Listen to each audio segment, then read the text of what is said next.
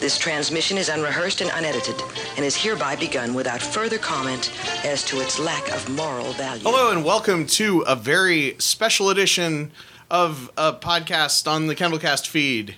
Let's call it The Last Podcast, because it's Star Wars. We're talking about Star Wars. I'm Kendall, and I'm here with a brain trust, three good friends of mine who are all Star Wars experts. We've got Jeff. Hello. Ian. Hi. And Nick. And I'm back. Yep. Yes. Nick has actually been on the Kendallcast feed before during the Katarn Collection, our little video game podcast where we were going through the LucasArts era of Star Wars gaming.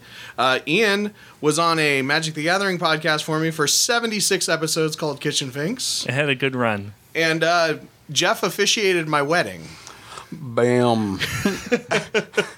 I like how you introduced me as a Star Wars expert, so now the expectations are incredibly high. Yeah, well, I mean, yes, you guys are the.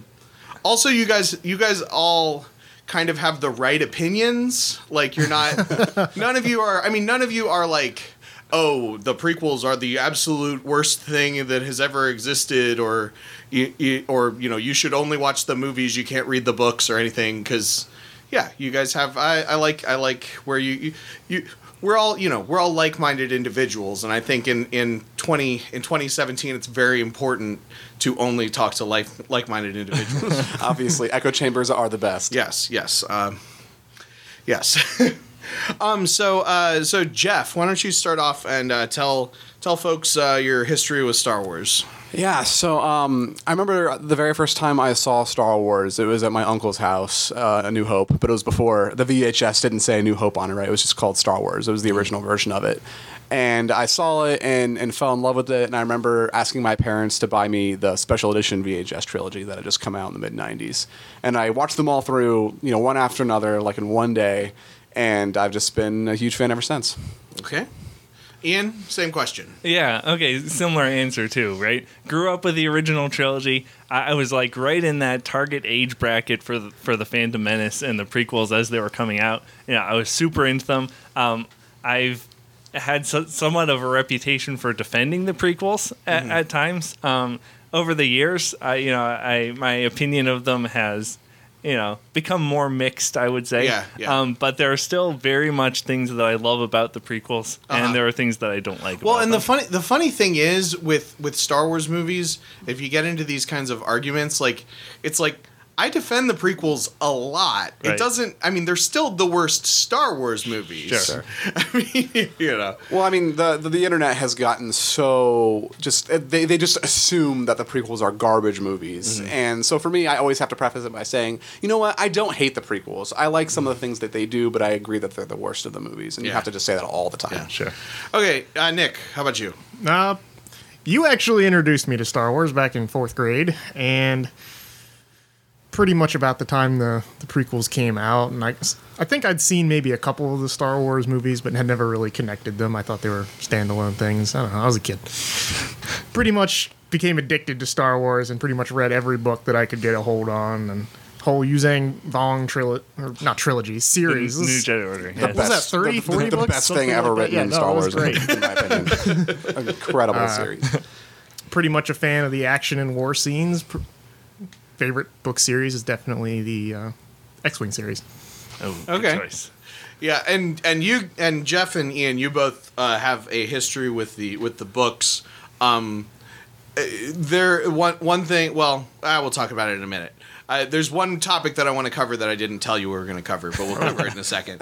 I'll just real quick my background. I mean, the first movie that I saw was Return of the Jedi when they used to play it on Thanksgiving. And then I saw in 3rd grade, my dad took Jeff and I to see Special Edition. I remember. It was and then the Star Wars customizable card game happened.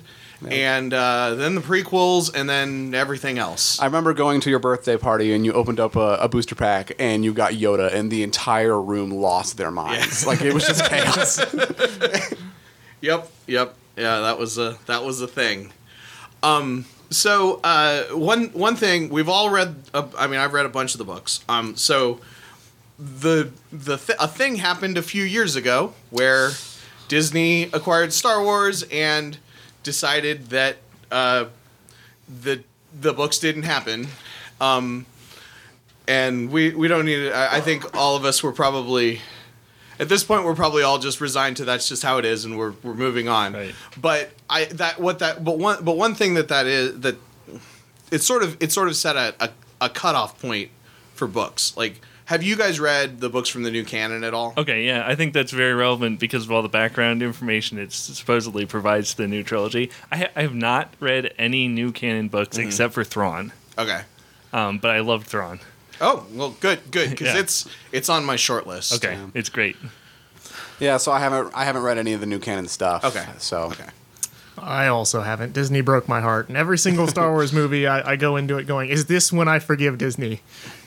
For ruining everything. I'll say, I mean, how do you really feel, Nick?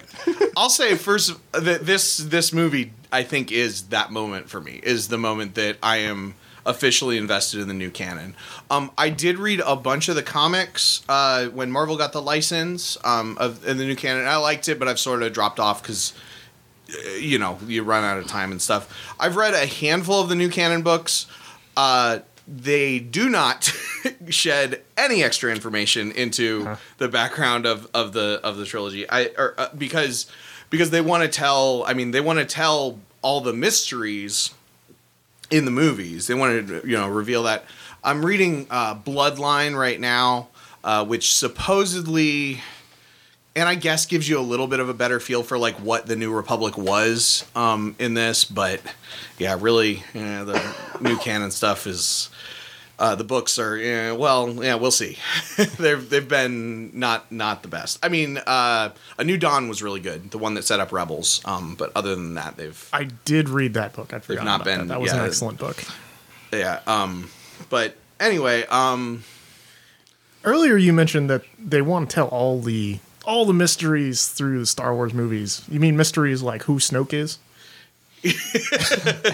well, I mean, He was cut from the movie. yeah. Well, we'll talk about that. I mean, but they haven't said who he was in the book either. Yeah. I mean, that is a closely guarded secret. But like, I mean, it wasn't like you were going to read a book that said who Rey's parents were until. I mean, you might now, Right. Because they were nobody of consequence, so they might get a book. But Or maybe it turns out they were. Is Kylo Ren lying? Right. How did Kylo Ren find this out in the 30 seconds he's had since they did blew Rey up? lie when she was the one who said it at first? Yeah, I mean, She was the he one made who- her say He it. made her say it. Yeah, so she already knew. But that's probably for later. we'll get there. What else was I going to ask before we got it? Because we said that. Oh, okay. Let's real quick. Everybody, starting with Jeff. What's your order? Best to worst movies, and Clone Wars counts as a movie because it was released. Okay. So my favorite movie, Star Wars movie, is Return of the Jedi, and I know that's kind of an unpopular pick. Blasphemy. I know it's commonly understood as the worst movie of the original trilogy, and I get why. Right. I know the Ewoks are awkward, and Boba Fett's ending was stupid, and there's some pacing issues, but. For me, like the highs in that movie, for me, forgive the lows, and so like the sequence with Luke and Vader and Palpatine in the Death Star throne room is just some of the most incredible cinema I've ever seen, and so for me, just that's number one. And so Empire would be number two by the smallest microscopic margin, also an incredible movie. And then I would put A New Hope at number three. So I think the original trilogy are the best. And then below that, I would put The Force Awakens. I really enjoyed that movie. I know the common complaint is that it's derivative and too similar to A New Hope. And I think that's true, but I don't mind because I thought it was executed really well.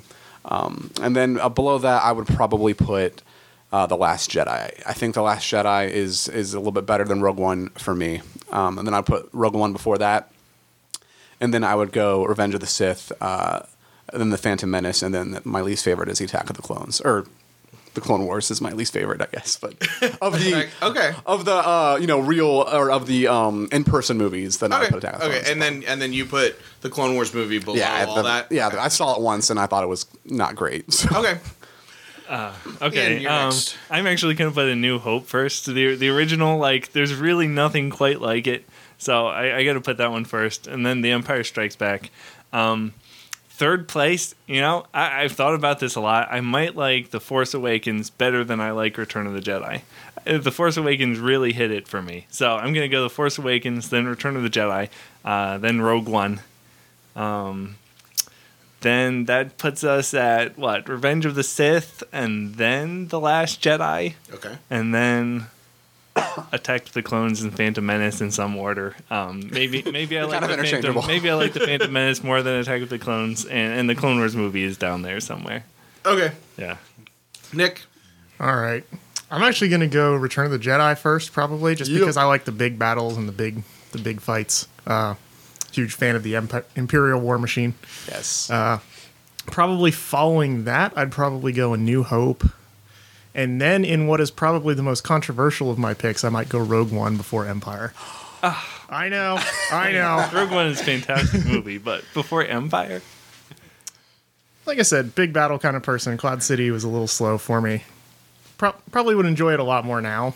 Haven't seen it in a while, but I think as for my personal adventure war movie tastes, definitely Empire is probably 4.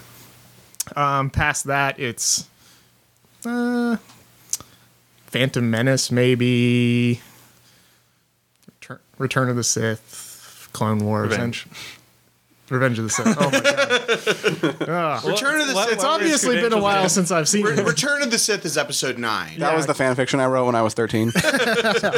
And then finally, what was it? The Clone Wars animated movie, and then the holiday special that you keep making me watch. What? Oh, that's. I thought that was assumed number 1 for all of us. That doesn't exist.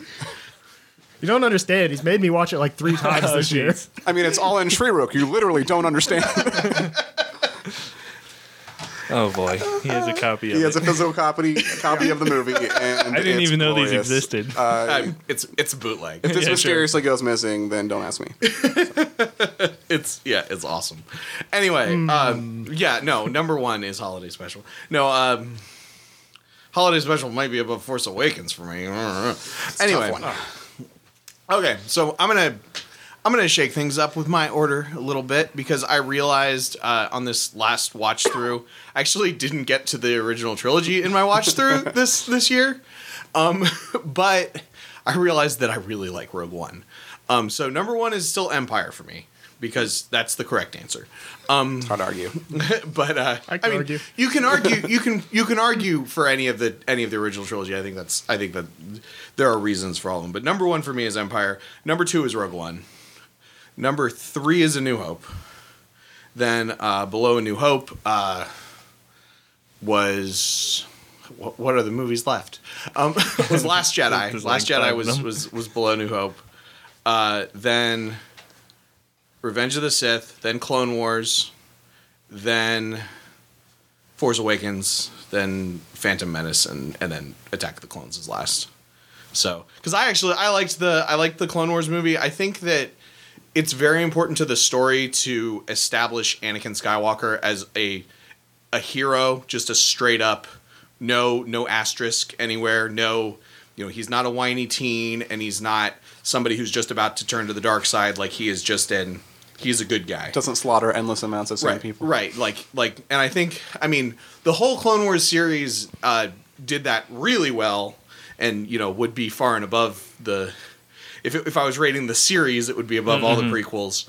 But I do think, the acting and the writing in the movie was pretty good. And I like the visual style and everything. Really, it was because Nick, you liked the Clone Wars movie. You just didn't like the first season of the TV show. I do remember liking it, but I also remember thinking it was kind of dumb. Well, that's true of most things in the prequel era. Yeah, I liked it better than the holiday special. I definitely agree the Clone Wars TV show got better as it went along. It got very good. It did. It was hard for me to get through in the first season. I didn't care for the movie that much either. But the voice actors really hadn't hit their stride yet, and that shows a lot in the movie as well. It just felt super campy to me and a little too silly. I remember one of my major complaints was pretty much all the stormtroopers or the clone troopers are just fine. Everybody lives. Yay. They exist to die. Yes, it is definitely aimed at a younger audience than the other movies, but I think if you sort of look, if you take that into account, I think it's got its place. It's right. Anyway, Dare be fair, everything Star Wars not directly target me. but we're not here to talk about that stuff. I just wanted to, what was that, about 15 minutes, spend about 10-15 minutes to just sort of so people could get to know our thoughts on Star Wars and stuff. So let's talk about The Last Jedi. Jeff, start off with your first just real general impressions. Yeah, so when I first saw it, at midnight Thursday night when it came out, and I was real meh about it at first. There were things about it that I enjoyed. Wait, you saw it at midnight, not at 7? Yeah, I know. I have 2 kids too, so it was super stupid. I don't know why. I've seen every new Star Wars movie at midnight since Revenge of the Sith came out, and I could drive, so I felt like I had to continue the tradition. So you literally skipped the first 3 showings so you could see it at midnight. Like I said, super stupid. No, that's awesome. That's amazing. That means I'm a real fan. True Star Wars fan. Win. You beat the system. I did. Because that's what my complaint is, that like it's not the hardcore people. I guess the real way to do it would have been if you saw it for a third time. Man, I don't know if my bladder could handle that all in one go. Well, you can just leave during the casino scene. That's okay. That's true. So when I first saw it, I was really meh about it, and we'll go into the specifics why later. And then I saw it again this past week with my wife, and I enjoyed it a lot more. Mm-hmm. So I went from meh to pretty good. There are still things I don't like about it. I think it has some serious missteps in some of its storytelling, but there were some.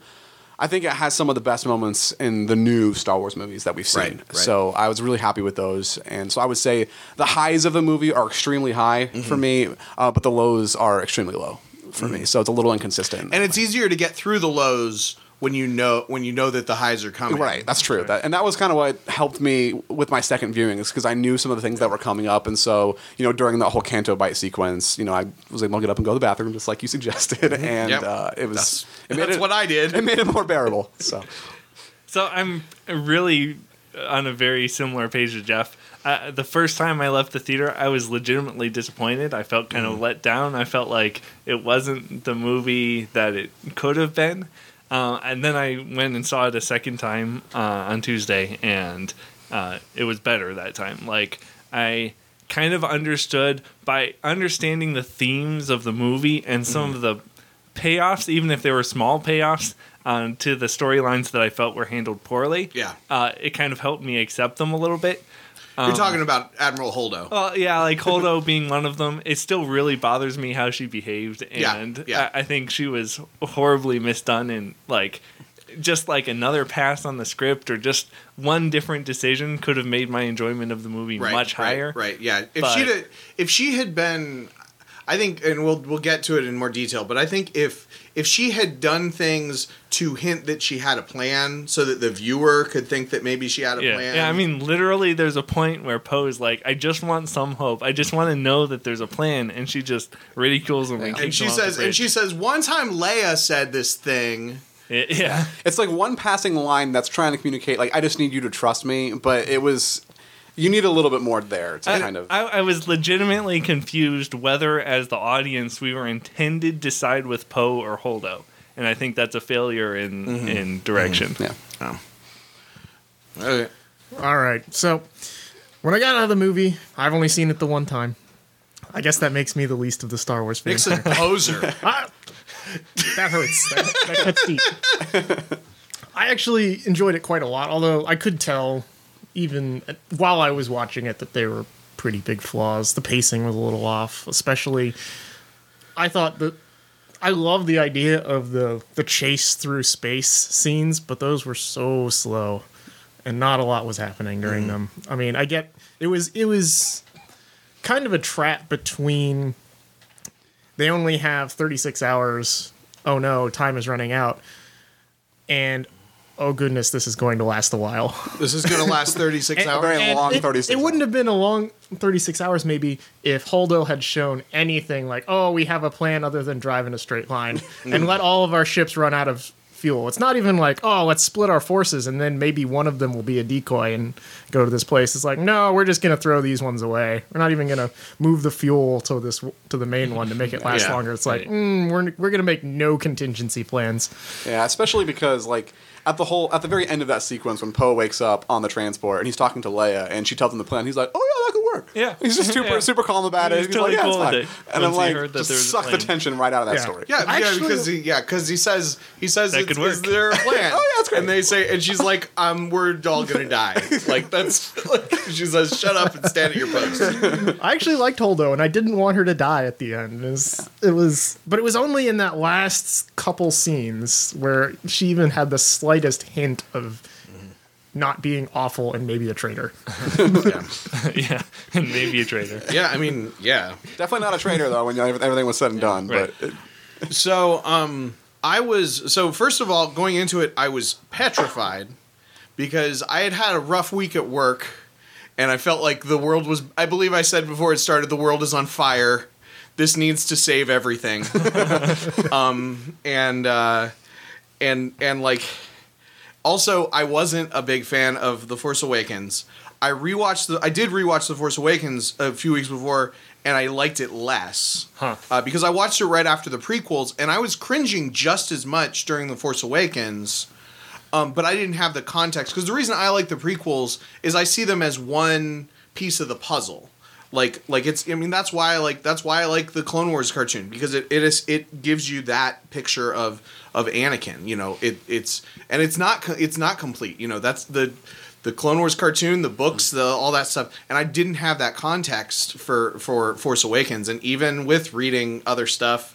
Although I didn't read the whole Aftermath trilogy, just the first book. Heard somebody explaining the continuity and almost fell asleep. And then also I'm reading Bloodline and I'm getting through it the way that you do with a Star Wars book, but it's not what you would call a good book. Okay. that's a ringing endorsement from Kendall Like, Holman. Right on the cover. it has the least action of any Star Wars book I've ever read. Because it's all about Leia politics. But anyway, so I'm like this is what the new continuity is. Ugh. And then I watched it and the opening crawl looks wrong. I don't know. I think it's moving too fast, or the text is something. I don't know. I don't know what it is. It's something, and the wording of it all just didn't feel quite right. Like a lot of stuff didn't feel quite right. But I was getting through it, and it kind of was winning me. It kind of won me over. The second viewing, everything that I disliked about it, the first viewing, kind of seemed less important, and a lot of the stuff that I disliked about it, including the Holdo stuff, which we'll talk about a little bit more. I could kind of see where they were going, where they're going for. So yeah, you know, I in the end, it's one when I think about Star Wars movies that if I was going to watch another movie right now, it would definitely be that one. I mean, and it will definitely be one that I look forward to in the massive viewings of the future. So I'm also it's one it's also one chapter. Like I think that's what people have to realize. So things aren't going to be perfect. Not every character is going to be perfectly aspirational, because then it would be boring. You know, not every character is going to be super important, because I mean there are a lot of characters in this. I felt like they got a decent amount of development, and I don't like Snoke very much, so I'm glad they got rid of him. And a lot of people keep comparing, these new movies to the original trilogy, which is fair, but remember, we're looking back to an entire trilogy. Yeah. And with The Force Awakens and then with The Last Jedi, we still don't have the complete story yet. We still don't know how a lot of these things are going to resolve. So we're comparing something that's half finished to something that's fully complete. So that's not quite fair yet. So let's not just start with Jeff always. Let's start with Ian this time. Beginning of the film is the escape from the planet, whatever planet they were on. I think it's supposed to be the Elenium system, where their base was before. But this whole opening sequence, Yeah. What did you think of it? So, we immediately get the plucky hero Poe, taking on a dreadnought by himself and doing his shenanigans with Hux on the line. Yeah. And I gotta say, like, the kind of lighthearted, humorous opening to the film, I think was generally a good move. We've seen that before in Star Wars, like, where we start on kind of a high note. Like Revenge of the Sith, I think. Yeah, Revenge of the Sith is the person. perfect example.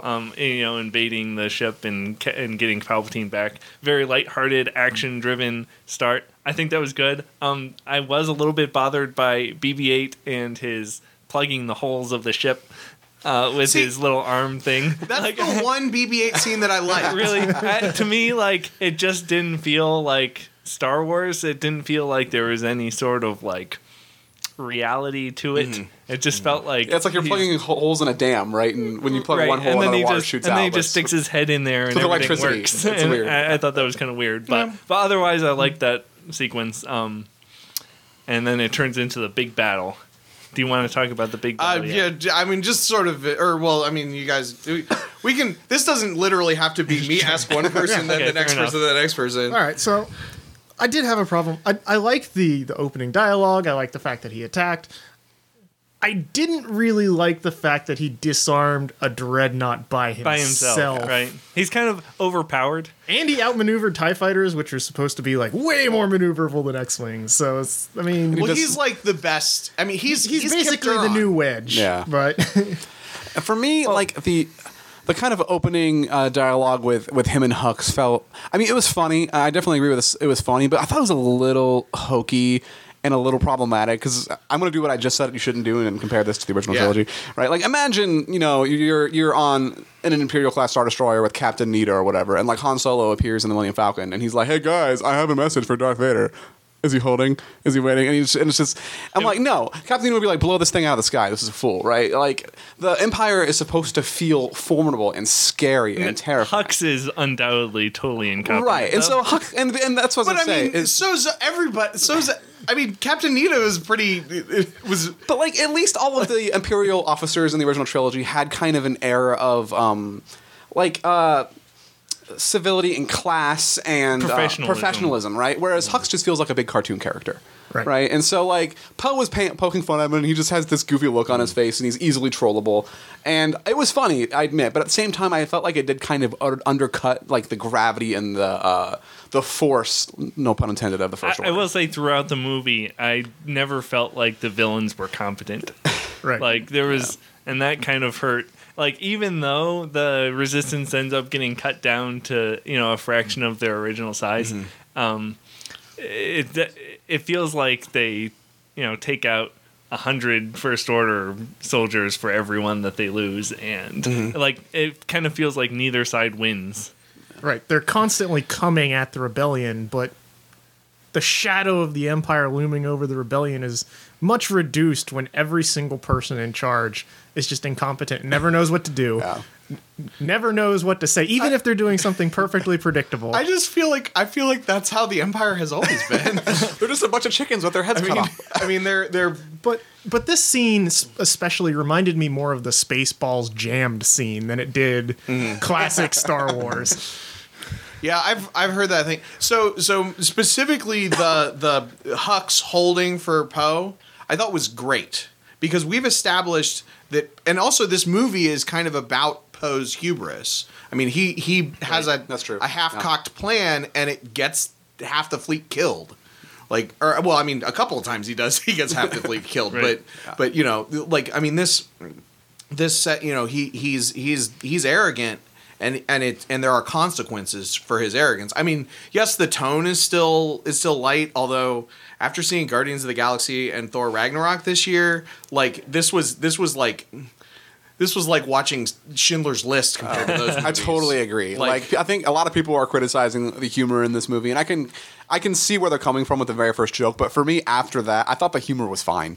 It was funny at parts, and it. Talk more about this. Ian's got some words. There were there. definitely some points where I felt like the humor is misplaced and detracted from the scene. Perfect example.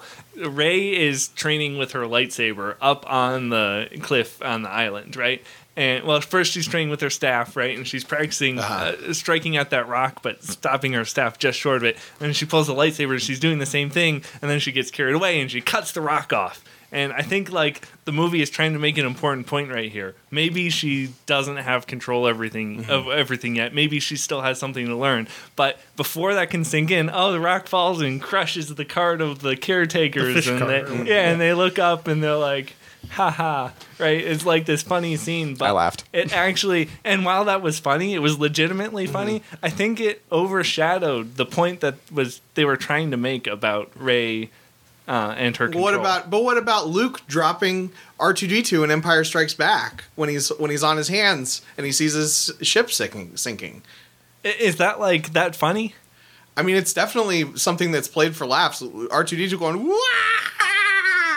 Or just Yoda in general in The Empire Strikes Back.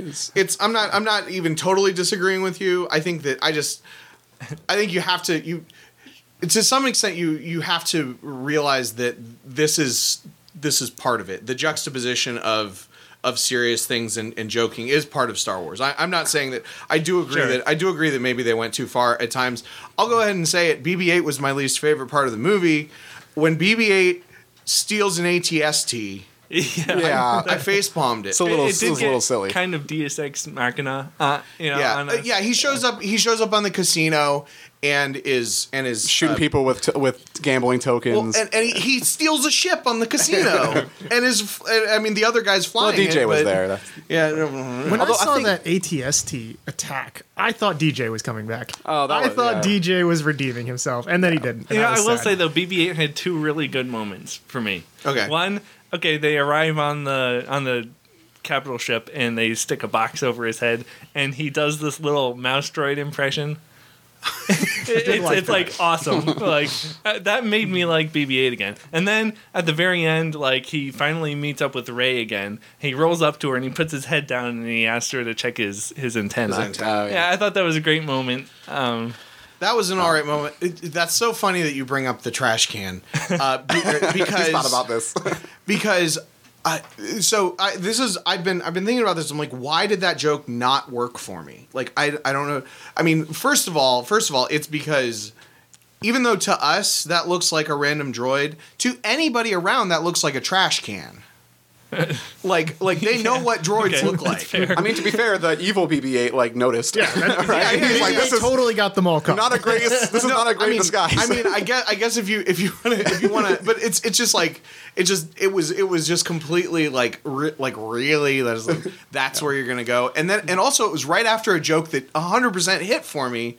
Which was the clothes iron? The iron. That was funny. Because first of all, I just watched Hardware Wars recently. It's on the holiday special DVD, and that is a shot that is directly from Hardware Wars.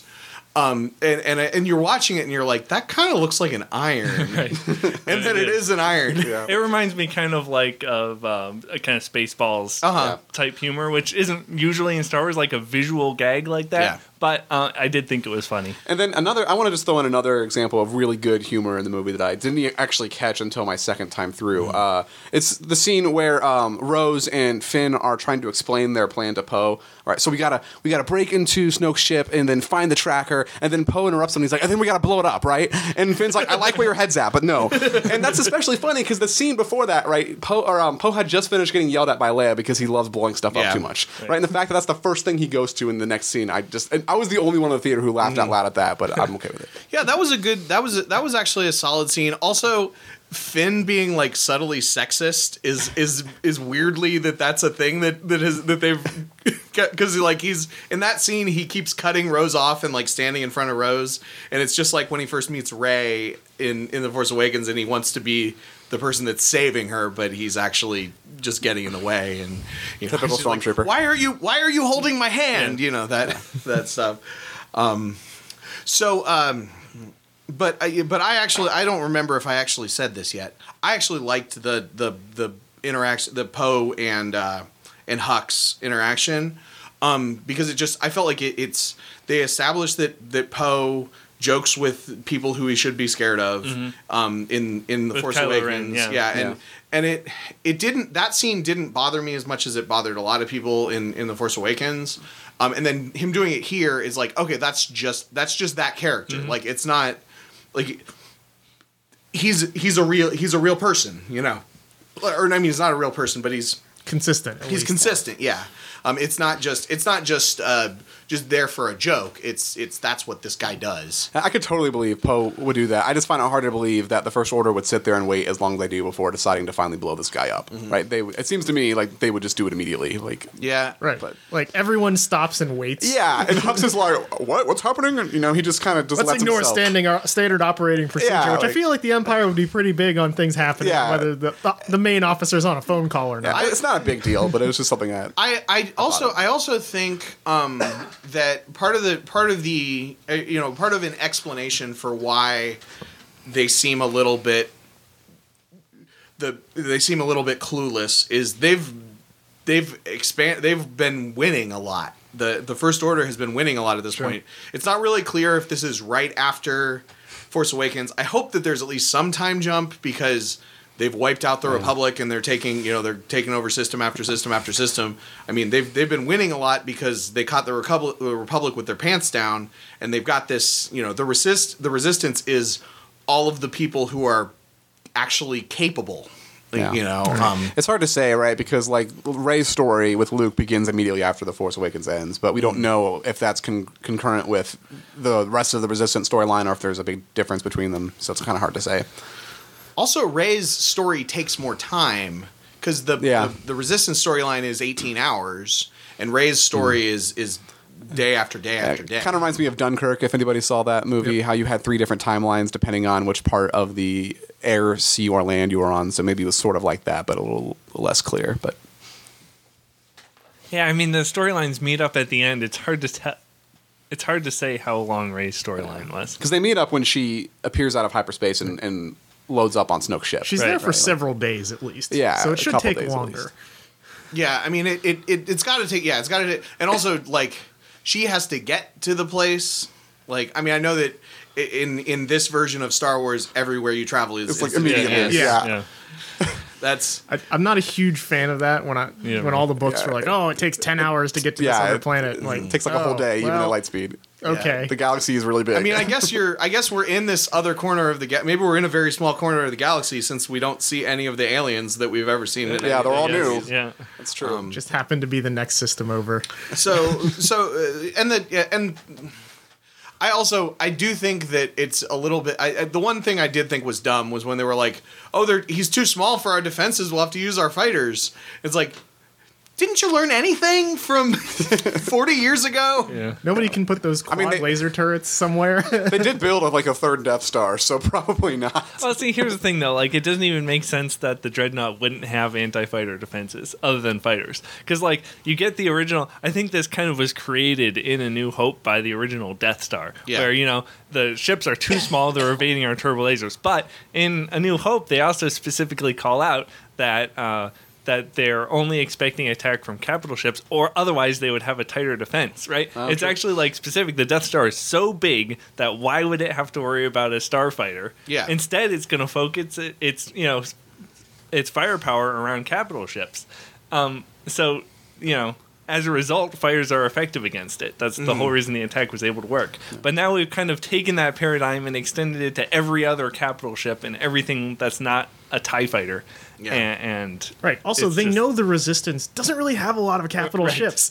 All they have is those plucky little starfighters, so they should bring along whatever the modern equivalent of a Starfighters, which I will cruiser. point out, in the following battle, one bomber was able to make one bombing run and destroy an The entire Dreadnought. It almost feels like, and then subsequently, Kylo Ren and his 2 escort TIE fighters, wipe out the bridge on the main Resistance capital ship, right? It almost feels like, why do we even have capital ships? What is the point of all of this if we can't take out one small little resistant And ship? that brings me to 2 points that I meant to talk about. One, the bombers are a terrible weapon. They're one of the least efficient explosive I delivery actually systems. really like the bombers because It's a great scene. yeah, it's World War II, man. But it would be way more effective just to throw a whole bunch of those bombs in the general direction. I guess. Well, they did. I mean, they did have to hit the right spot on the ship for it to be. Yeah. Because it did have really heavy armor and all that stuff. So So maybe if we can kind of summarize the opening scene, I think a lot of us will say that like it's good and it was effective from a storytelling standpoint, but some of the mechanics are a little iffy. I mean, I liked the design of the bombers, and honestly, it's Star Wars. It doesn't have to make sense. It makes sense. Like the physics and the strategies and stuff don't have to make sense to me at all. Yeah. Like, All right. And that brings me back to my second point. If hyperspace becomes a super weapon, what is the point of building Death Stars?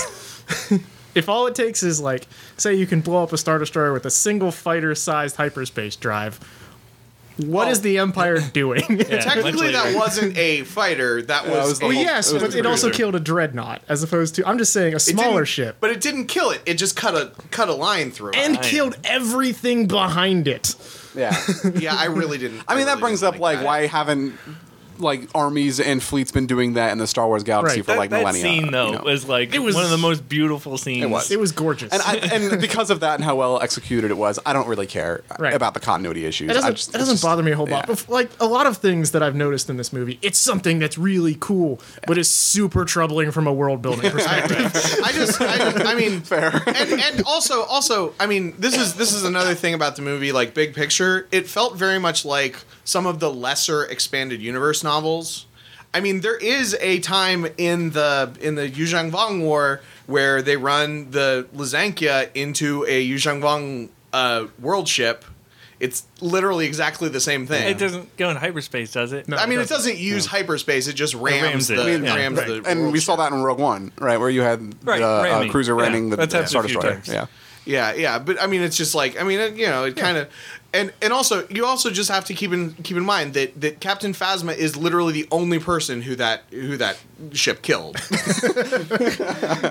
If she's even dead. Yeah, if she's dead. She's yeah. probably coming back because Yeah, she's unkillable. Everybody thinks that she got killed in that. I do agree that I think. I she's think gonna they come set back. it up when they showed us her eye.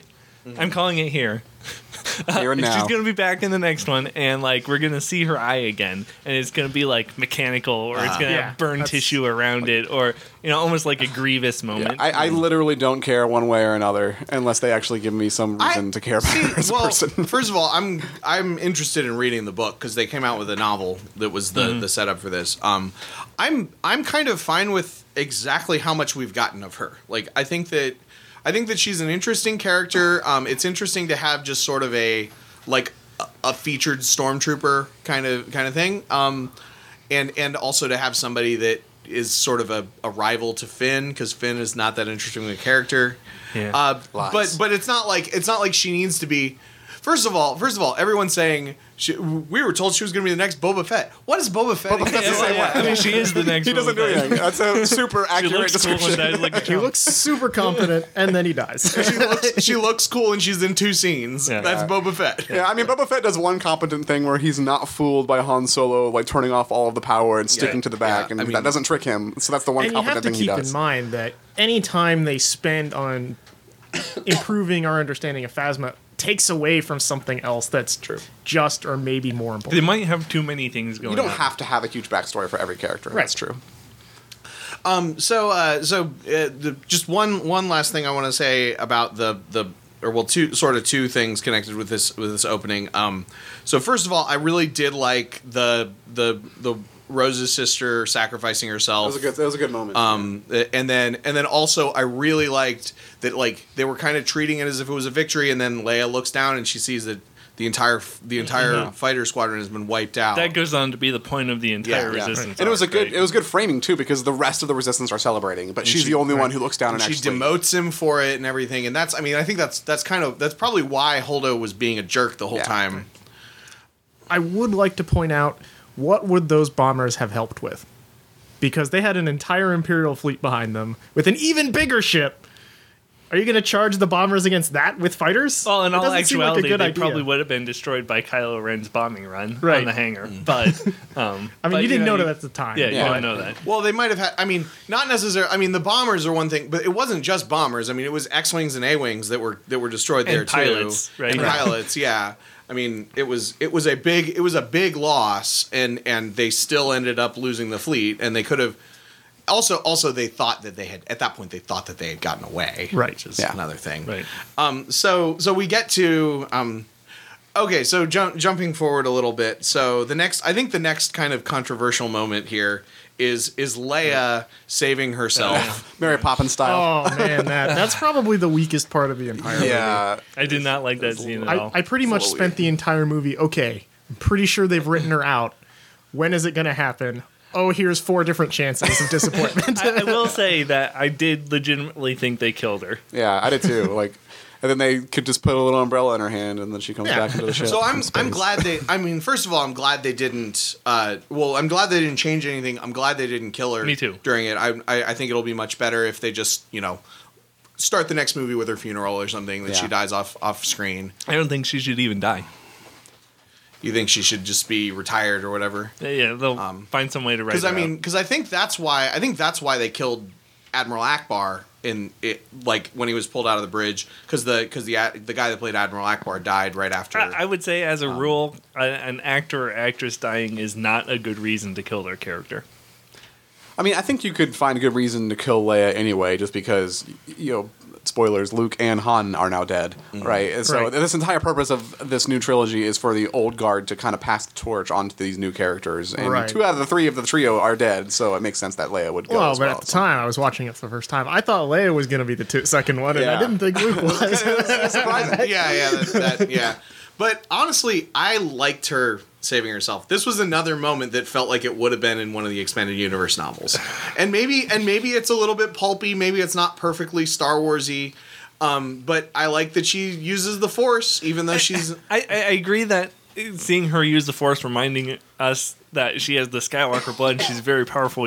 Force user. I like all that. I just wouldn't have done it this way. There are lots of other ways to do it. I think I would is even okay with maybe her saving herself here, but maybe not get her all the way out into space. Maybe like have her force grab onto something and then pull her way Right, in. something more But subtle. The just fact felt- that yeah, she was pulling a Guardians of the Galaxy 2 and freezing in the middle of space just seemed a little weird. It felt a little awkwardly executed for me. Like, It wasn't perfect, but I liked it. Yeah. I hear what you're saying, but I just liked it. Fair enough. you're wrong. Your We can't opinions are take wrong. that from you. So yeah, let's go into a little bit more about Holdo, because we talked a little bit about her, but she's and her and sort of her subplot. I mean, first of all, it's pretty clear when they're announcing who's going to be in charge that Poe thinks he's going to Yeah, be in right, charge, right. And then Which was a good moment when he gets disappointed that he's Yeah. not, you know. Yeah, and I do feel like he's like, I know that they're trying to teach him a lesson, and it was a little too much like she made the wrong call, but I'm also okay with her making the wrong call because she's a side character, and I think that in a Star Wars movie, especially one where you're dealing with politics and people who are super arrogant and all this stuff, it's okay to have kind of imperfect characters. Yeah, but she made a really bad call. Because I like for me the scene that really shows that is when Poe comes in and he's demanding answers, he's just demanding a plan, and he starts like kicking stuff and wrecking the bridge, and so then she's like, "Get this man out of my bridge," and I'm like, "Okay, at this point you need to put this guy in jail." Right, you need to Yeah, you need to sure. forcibly Throw him in the brig. restrain him because he's Yeah. clearly unhinged at this point. Like it's obvious he's going to do something more drastic than what he just did. But instead, she just lets him go back to his room. Mm-hmm. Then, of course, he takes matters into his own hands. So if you're going to withhold information from him, and you can make a good argument for doing that, I'm his CO, I'm his commanding officer. He doesn't have a right to know this information. He needs to fall in line just like everyone else. But given his behavior, they should put him in jail or throw him in the brig. He just disobeyed an Yeah, order, like- and it caused our entire fight fleet to get. And that's a big deal. And then he goes on and then he tries to, and then obviously he leads to like a full on mutiny later on. And I think that's just Holdo being weak, honestly. Like if she's going to take the route of not telling him the information, then she needs to restrain him and take harder action. Lots of things I would have done differently. First, well, if we insisted on having Holdo, she should have been in uniform. So that I had a little bit more respect for. I think and I hinted at this earlier. I wasn't sure if I was supposed to like her or not. I kind of was siding with Poe both times because I kind of felt like what he did was justified based on the information that we had. Based on the information that he had, he felt he was being a hero. He was the only one that was going to save the Resistance, right, and its capital ship. And then, on the other hand, they could have made Holdo a little more likable. She could have just given him something. It felt like she withheld information in order to. It felt a little contrived, as a fake way to advance the plot. There's always that. Go ahead. Oh, it was more like she was withholding it just to mess with him, just to punish him. Which there's too much at stake to do that. Right. He's pretty much your second in command at this point, and you're shutting him out. I guess the thing is, he's not the second in command though. There's way down the. He's just a captain. He's down the list. But I think one of the biggest problems is that at the end she says that she liked him all, so she was just toying with him, I think if you'd have made her a little less redeemable, it would have been a more interesting call. I would have actually made that character been someone familiar, like Akbar. Instead of killing off Akbar off screen, I would have made that Akbar fill that role and give a better reason for not telling Poe the plan. Even if it's just something like, I don't have time, I'm busy, there's all this stuff going on. I can't explain this to a captain. Right? The only problem I have with that, because I've heard other people say that Leia should have filled that role and she just shouldn't have been in a coma. But my only problem with that line of thinking is, Poe would not have instigated a mutiny against Leia. Right. He would not have done it. He trusts her too much. Same thing with Akbar. And I don't think he would with Akbar either. So I think you do need a new, untested, unfamiliar character for Poe to feel like he has to take drastic measures to override this person. Yeah. I just wish I didn't agree with him. Yeah. Because I felt like the movie's moral was that I should have been with Holdo the whole time. Yeah. So the movie's moral was, I think when you're watching it, you're supposed to agree with Poe, but then at the end, you're supposed to think that Holdo was right. But what it comes across as is you were on Poe's side. Poe was wrong, but Holdo was still a jerk. Right. I still think maybe she should have been in uniform and shown a little more competence, or gone with the more experienced officer, someone we'd seen. Just because.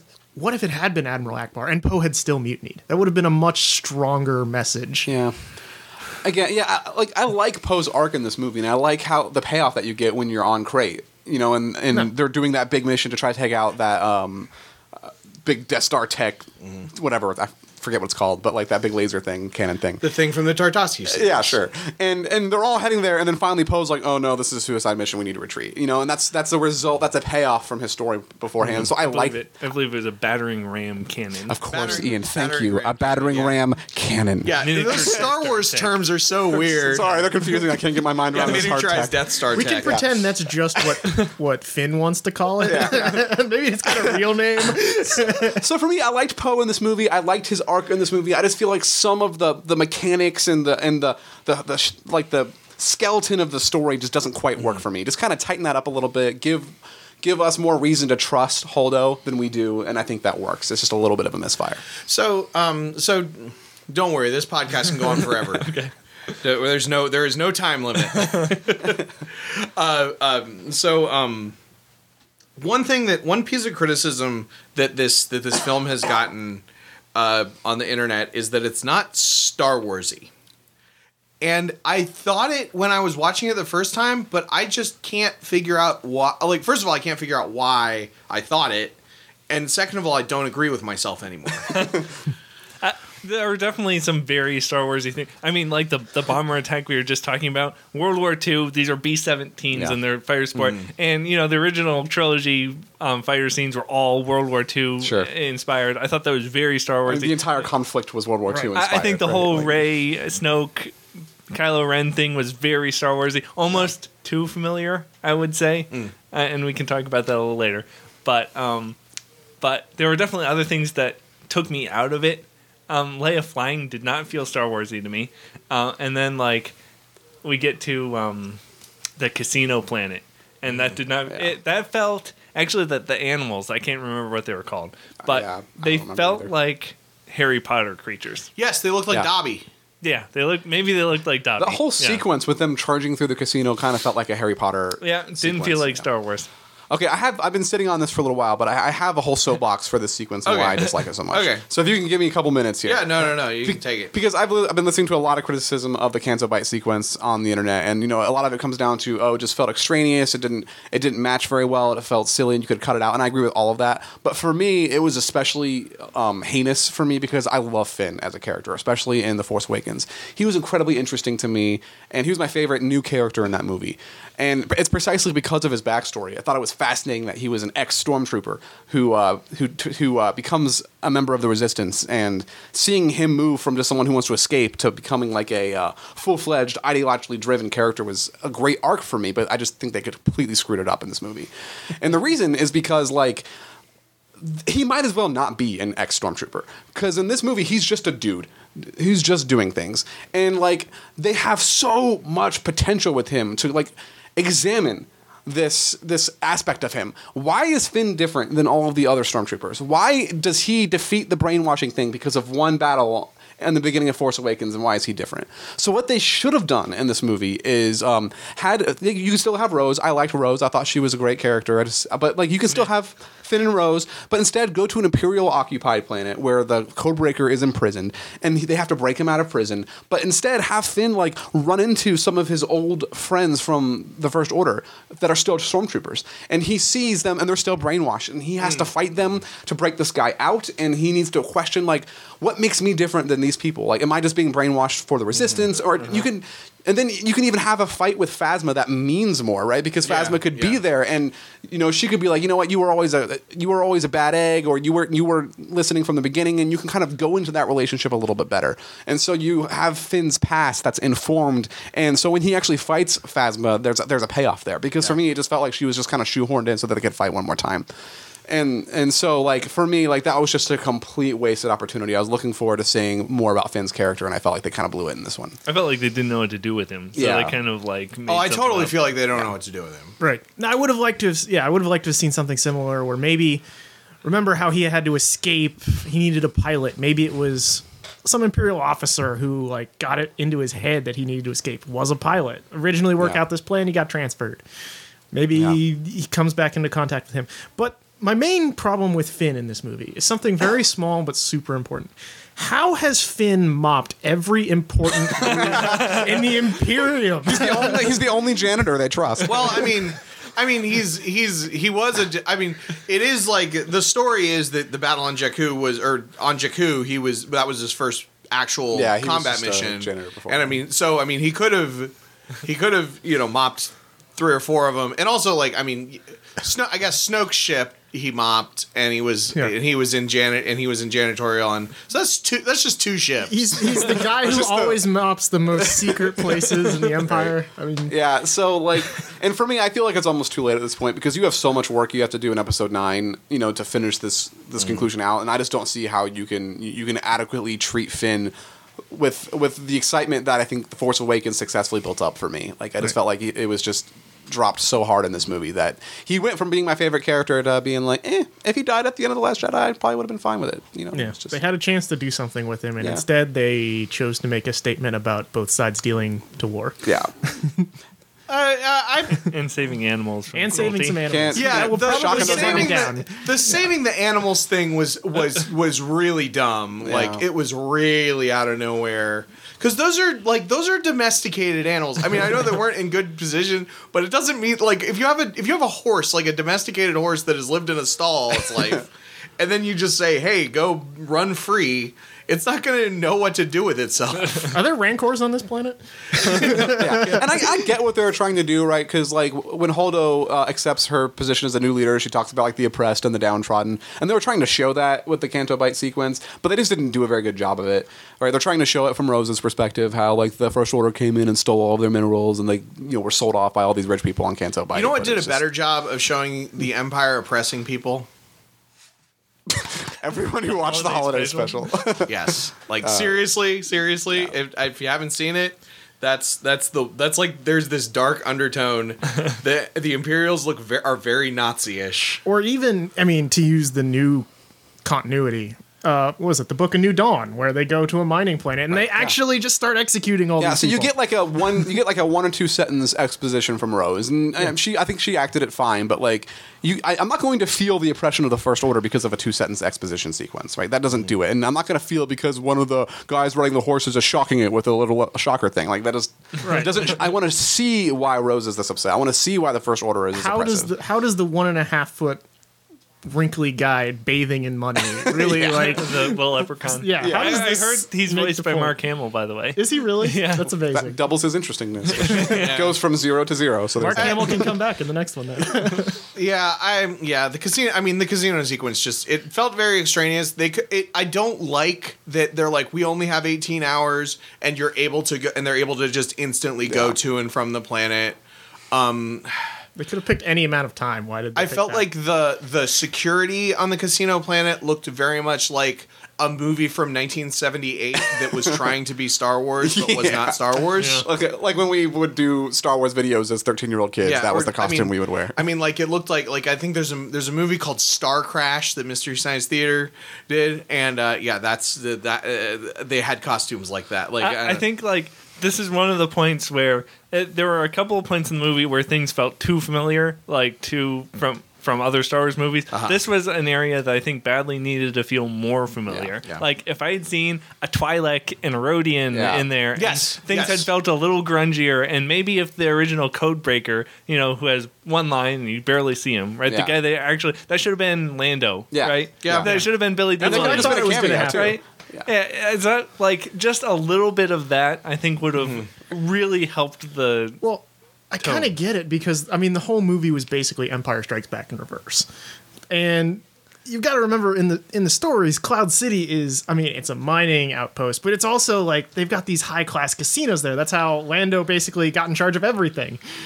But But the casino doesn't look like Star Wars. The It casino doesn't. looks like Harry Potter meets a Hunger Games. and the casino doesn't show up in the movie, so you can always just Enjoy the- imagine it. Enjoy the exciting adventure of Finn and Rose as they escape the casino parking police as they try to find their way to illegally park their vehicle. Yeah, that was maybe the worst thing about it was the horse face guy complaining to the parking. Because if you were, I don't care how much of it, I don't care how incompetent you are, I don't care how much of a hurry you're in Star Wars, you can find a place to park. Yeah. Like, or they can hotwire whatever ship. Like it shouldn't really be a, I don't know. It didn't. Yeah, it felt. Yeah, They could have come up with a reason for it by mentioning like the docking fees are outrageous or something like that, or even just saying like, oh, giving this guy a reward for turning them in or something like that. But instead, they didn't even like tow their ship. They just blew it up. That was when they were chasing them, right? Like if they'd landed and they said, "Are we allowed to park here?" Even something like that, like would have.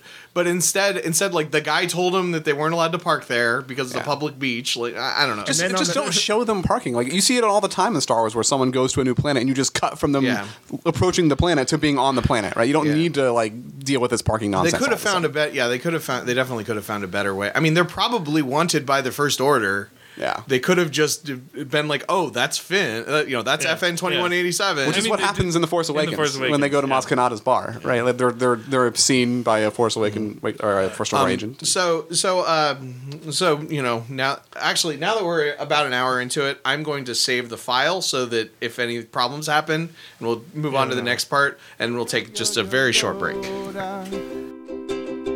I heard my friends really got in a mess, so I'm gonna have to leave Yoda, I guess. But I know that I'll be coming back someday. I'll be playing this part till I'm old and gray. The long-term contract I had to sign said I'll be making these movies till the end of time. Oh my Yoda, yo yo yo yo Yoda, yo yo yo yo Yoda, Yoda, yo yo yo yo Yoda, yo yo yo yo Yoda. We gotta talk about Luke Skywalker. All right. Yes, we should talk about Luke Skywalker. So 6 minutes into the movie.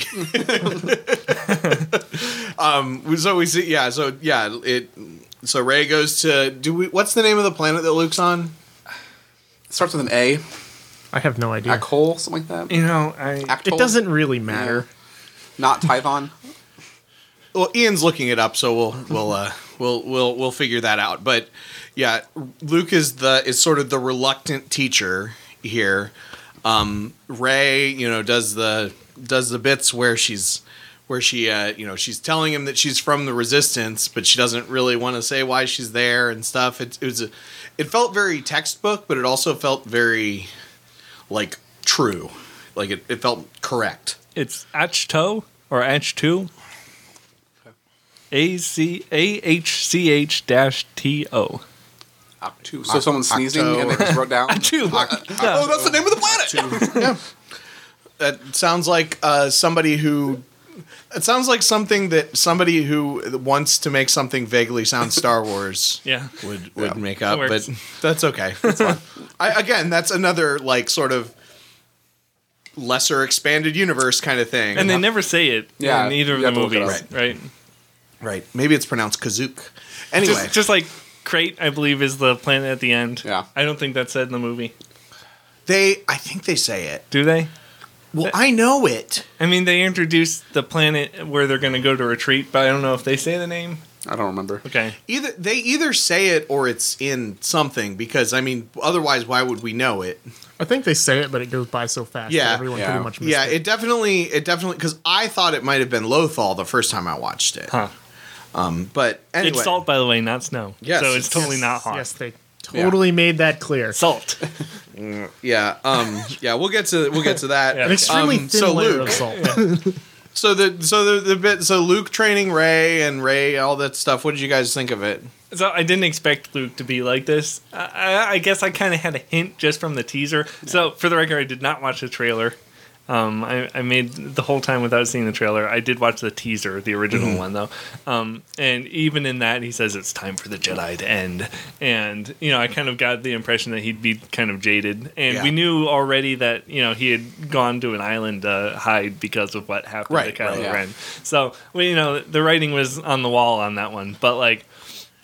Still, like the sheer amount that he was jaded was surprising, especially for Luke Skywalker, the guy who in the original trilogy never stopped fighting, right? Yeah. And it definitely feels like end of the Yuuzhan Vong War, like grumpy Luke. Everything is ruined. Yeah. But at that point, he's watched like hundreds of his students die instead of like The 12. not Yeah. even 12 because Kylo Ren took some of them with him. Yeah, so you die or turn to the dark side. Yeah, well, yeah, of his students, but then also he sees all of the destruction Yeah. that is being caused by those students, and he sees the cycle that is, Right, he did all this work to destroy the original Empire, and now the First Order is back and as strong as the Empire. So, like, I absolutely love Luke Skywalker in this movie. And I know a lot of people have this complaint where they're like, I just don't see how Luke would be this way. I don't see how he would even consider killing Ben Solo, even if it's just for a brief instant. But I think it's completely believable. And the reason I do is because Luke's entire arc in the original trilogy is him resisting the call of the dark side. And having to fight back that temptation, right? He deals with it in Empire, and then he deals with it at the end of Return of the Jedi. And if you remember, he goes into Return of the Jedi, and he's persistent and he's convinced that he can turn Vader. And for a little while, he was doing pretty well until Vader. What does he do? He threatens Leia. He's like, if you won't turn, maybe I can get Leia to turn. And at that point, Luke loses it, right? And he completely gives himself over to the dark side for at least a little while. Defeats Vader in a duel, and it's only until later where he takes a breath that he's able to resist that urge. And so, like, that's part of his character. character, that weakness is there, you know, and I think Luke's aware of that weakness. And so when we fast forward to him training Ben Solo, he has that weakness again, where he sees Ben Solo about to repeat the same mistakes as his father. He's going to see the cycle continue again. And so for a brief moment, he just has like, if I could just kill this kid, this all could stop. And it's just for an instant, right? But then he realizes, right. no, and that's he feels shame. And he feels shame. Unfortunately, like the internet seems to have fixated on this, Right. on the fact that he, contemplated it for a moment Yeah. and then said, "Oh yeah, no, this guy murders people." But I'm that, like, but that no. one moment had disastrous consequences, Right. right? Because that was the time when Ben happened to look up, see Luke with his lightsaber struck, and that sets off the whole problem, right? But I love that because that one little weakness that Luke has, that small opening to the dark side, is what catapults this entire conflict, Yeah. and I thought it was great. Right. And I definitely love the emphasis on the certain point of view, which is a famous Star Wars phrase, and really changes how you keep seeing that flashback every single time. Yep, It's that's really true. well done. That's very well done. You're right. Yeah, so I just want to clarify. I said I was surprised by what was the case with Luke. I did enjoy it. Yeah. I thought it was well done. Yes. Yeah, I actually, especially late in the expanded universe, talking Fate of the Jedi era and stuff, I kind of was tired of Luke. Like I feel like the way that his arc went in the expanded universe, because it was fans of Star Wars writing for fans of Star Wars. Luke became Superman. Luke became slightly overpowered, but more infallible. He was the legendary Luke Skywalker. Right, exactly. Yeah. He was the legendary that's what Luke made Skywalker. this movie, I love that bit. That's what made this movie so interesting when you compare it to the EU, because in the EU, right, Luke succeeds in rebuilding the Jedi. He creates a new temple, and he trains hundreds of Jedi, and he fixes the mistakes that the Old Republic Jedi made. He allows them to have attachments. He allows them to empathize with the people they're trying to help. But in this movie, he tries to do that, and he fails. So for me, like, I'm glad they went in that completely different direction than just kind of retread what we've already gotten in the books. I know most fans don't read the Expanded Universe books, but I did, and so I like that we get something new. I just found it amazing that even in the old Legacy books, he starts a temple, he gets people in. He does fail. He fails in pretty much the same way. With Exar Kun, that's true. Yeah. But in this one, he just takes it Gantorus, so yeah. much harder, and he never bounces. He just refuses to even try again, which I thought was a little more interesting, if sad for the world. But he has this great line that I absolutely loved when he's starting to train Rey, right? And he's like, "What do you know about the Force? Try sensing it." And she's, it's life and death. And You feel that? That's the Force. You feel, but then he says this great line where he's like, "Now, why does this exclusively belong to the Jedi? Right. Yeah. That's vanity, to right?" believe that it belongs to the Jedi. Yeah, because the Jedi always had this exclusive claim to the Force, and Luke realizes that hubris, that arrogance, is precisely what has led to all the problems the galaxy has seen. And so, like, I think he's rebelling against that idea. And then his growth at the end is, I think he kind of realizes there's a distinction between the Jedi as it's organizationally understood as an organization. But there's still a place for the light side and hope within the Force. Yeah. And I think because the former failed, he kind of thinks the latter is impossible. And I think Yoda kind of helps him see there's a difference. Yeah, I loved the scene with Yoda. Yeah. Like man, that was maybe my favorite scene, and also the other thing I want to say, Mark Hamill's performance, he made me believe he was Luke Skywalker. Yeah, totally I've totally seen Mark fantastic. Hamill in other stuff. I've seen him do, and he looks different, but like it's sort of like how Harrison Ford made me believe that he was Han Solo in whatever that other movie was. The movie we won't speak of. Sorry. Best Han Solo of the entire saga. Actually, if you watch the holiday special, he's the only one that like is almost trying when it comes to acting. He's not really trying, but Kendall loves the holiday special, guys. I'm on a thing. It's Christmas time. I've watched it a few times. Anyway, what was I saying? But like when he's talking, he sounds like Luke Skywalker, and you believe that he is Luke Skywalker. The very thing that Mark Hamill spent so long trying to escape. Yep. But like he's great. I love that he still doesn't quite understand. He's like, I'm gonna burn down the tree with a little teeny tiny flare, and then Yoda. He hesitates. Yeah, he even changes his mind, right? He tries to run back in and save the books. But Yoda's like, nah, I got it. which apparently Force Ghosts can call lightning from the sky, which This raises all sorts which of I'm okay questions. with. I think that's kind of cool because that opens the door for Luke to do some cool stuff in Episode 9 as a Force Ghost. Yeah, but I think I think some of the reason that the Force works slightly different in this movie than other movies has to do with that planet that they're on. Because that was the original Jedi Temple. Yeah. There is the dark side pit thing. That's the like the Dagobah cave. The reason that Yoda went to Dagobah in some of the books or whatever is that the dark side energy was strong there, so it would hide him. So I think that specifically that planet, and I think that there is precedent in outside of the movies, but in the comics, in the books, even in the cartoons, where like a certain geographic area will have a unique connection to the Force, or a certain entity will have a unique connection to the Force. It's so hard to say because with the erasing of the expanded universe, we almost hit the reset button on the kinds of things the Force can do.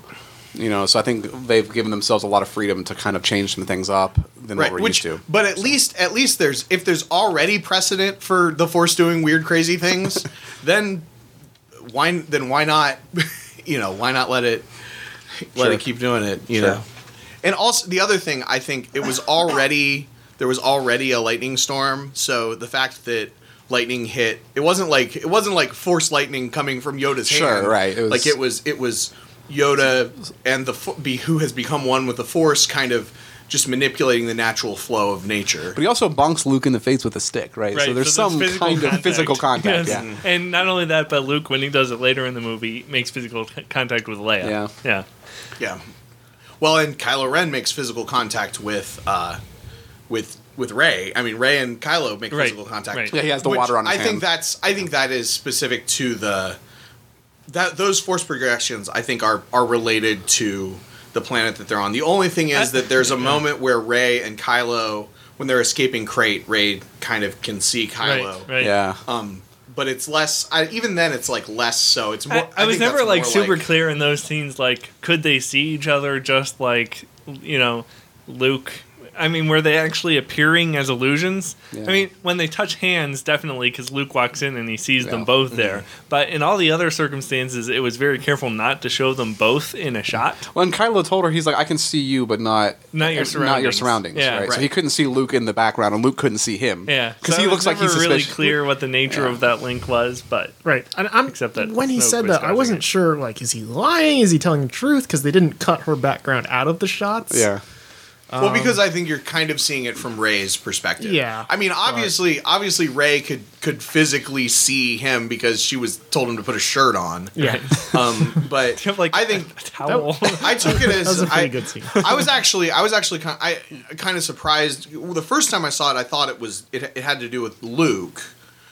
Specifically, like that Luke was blocking him, but then Luke had cut himself off from the Force, so he obviously wasn't doing it. I think it's that planet. For the record, the only one who gave a better performance than Mark Hamill was Adam Driver. Kylo Okay. Ren was fantastic. So, have you guys ever watched Girls?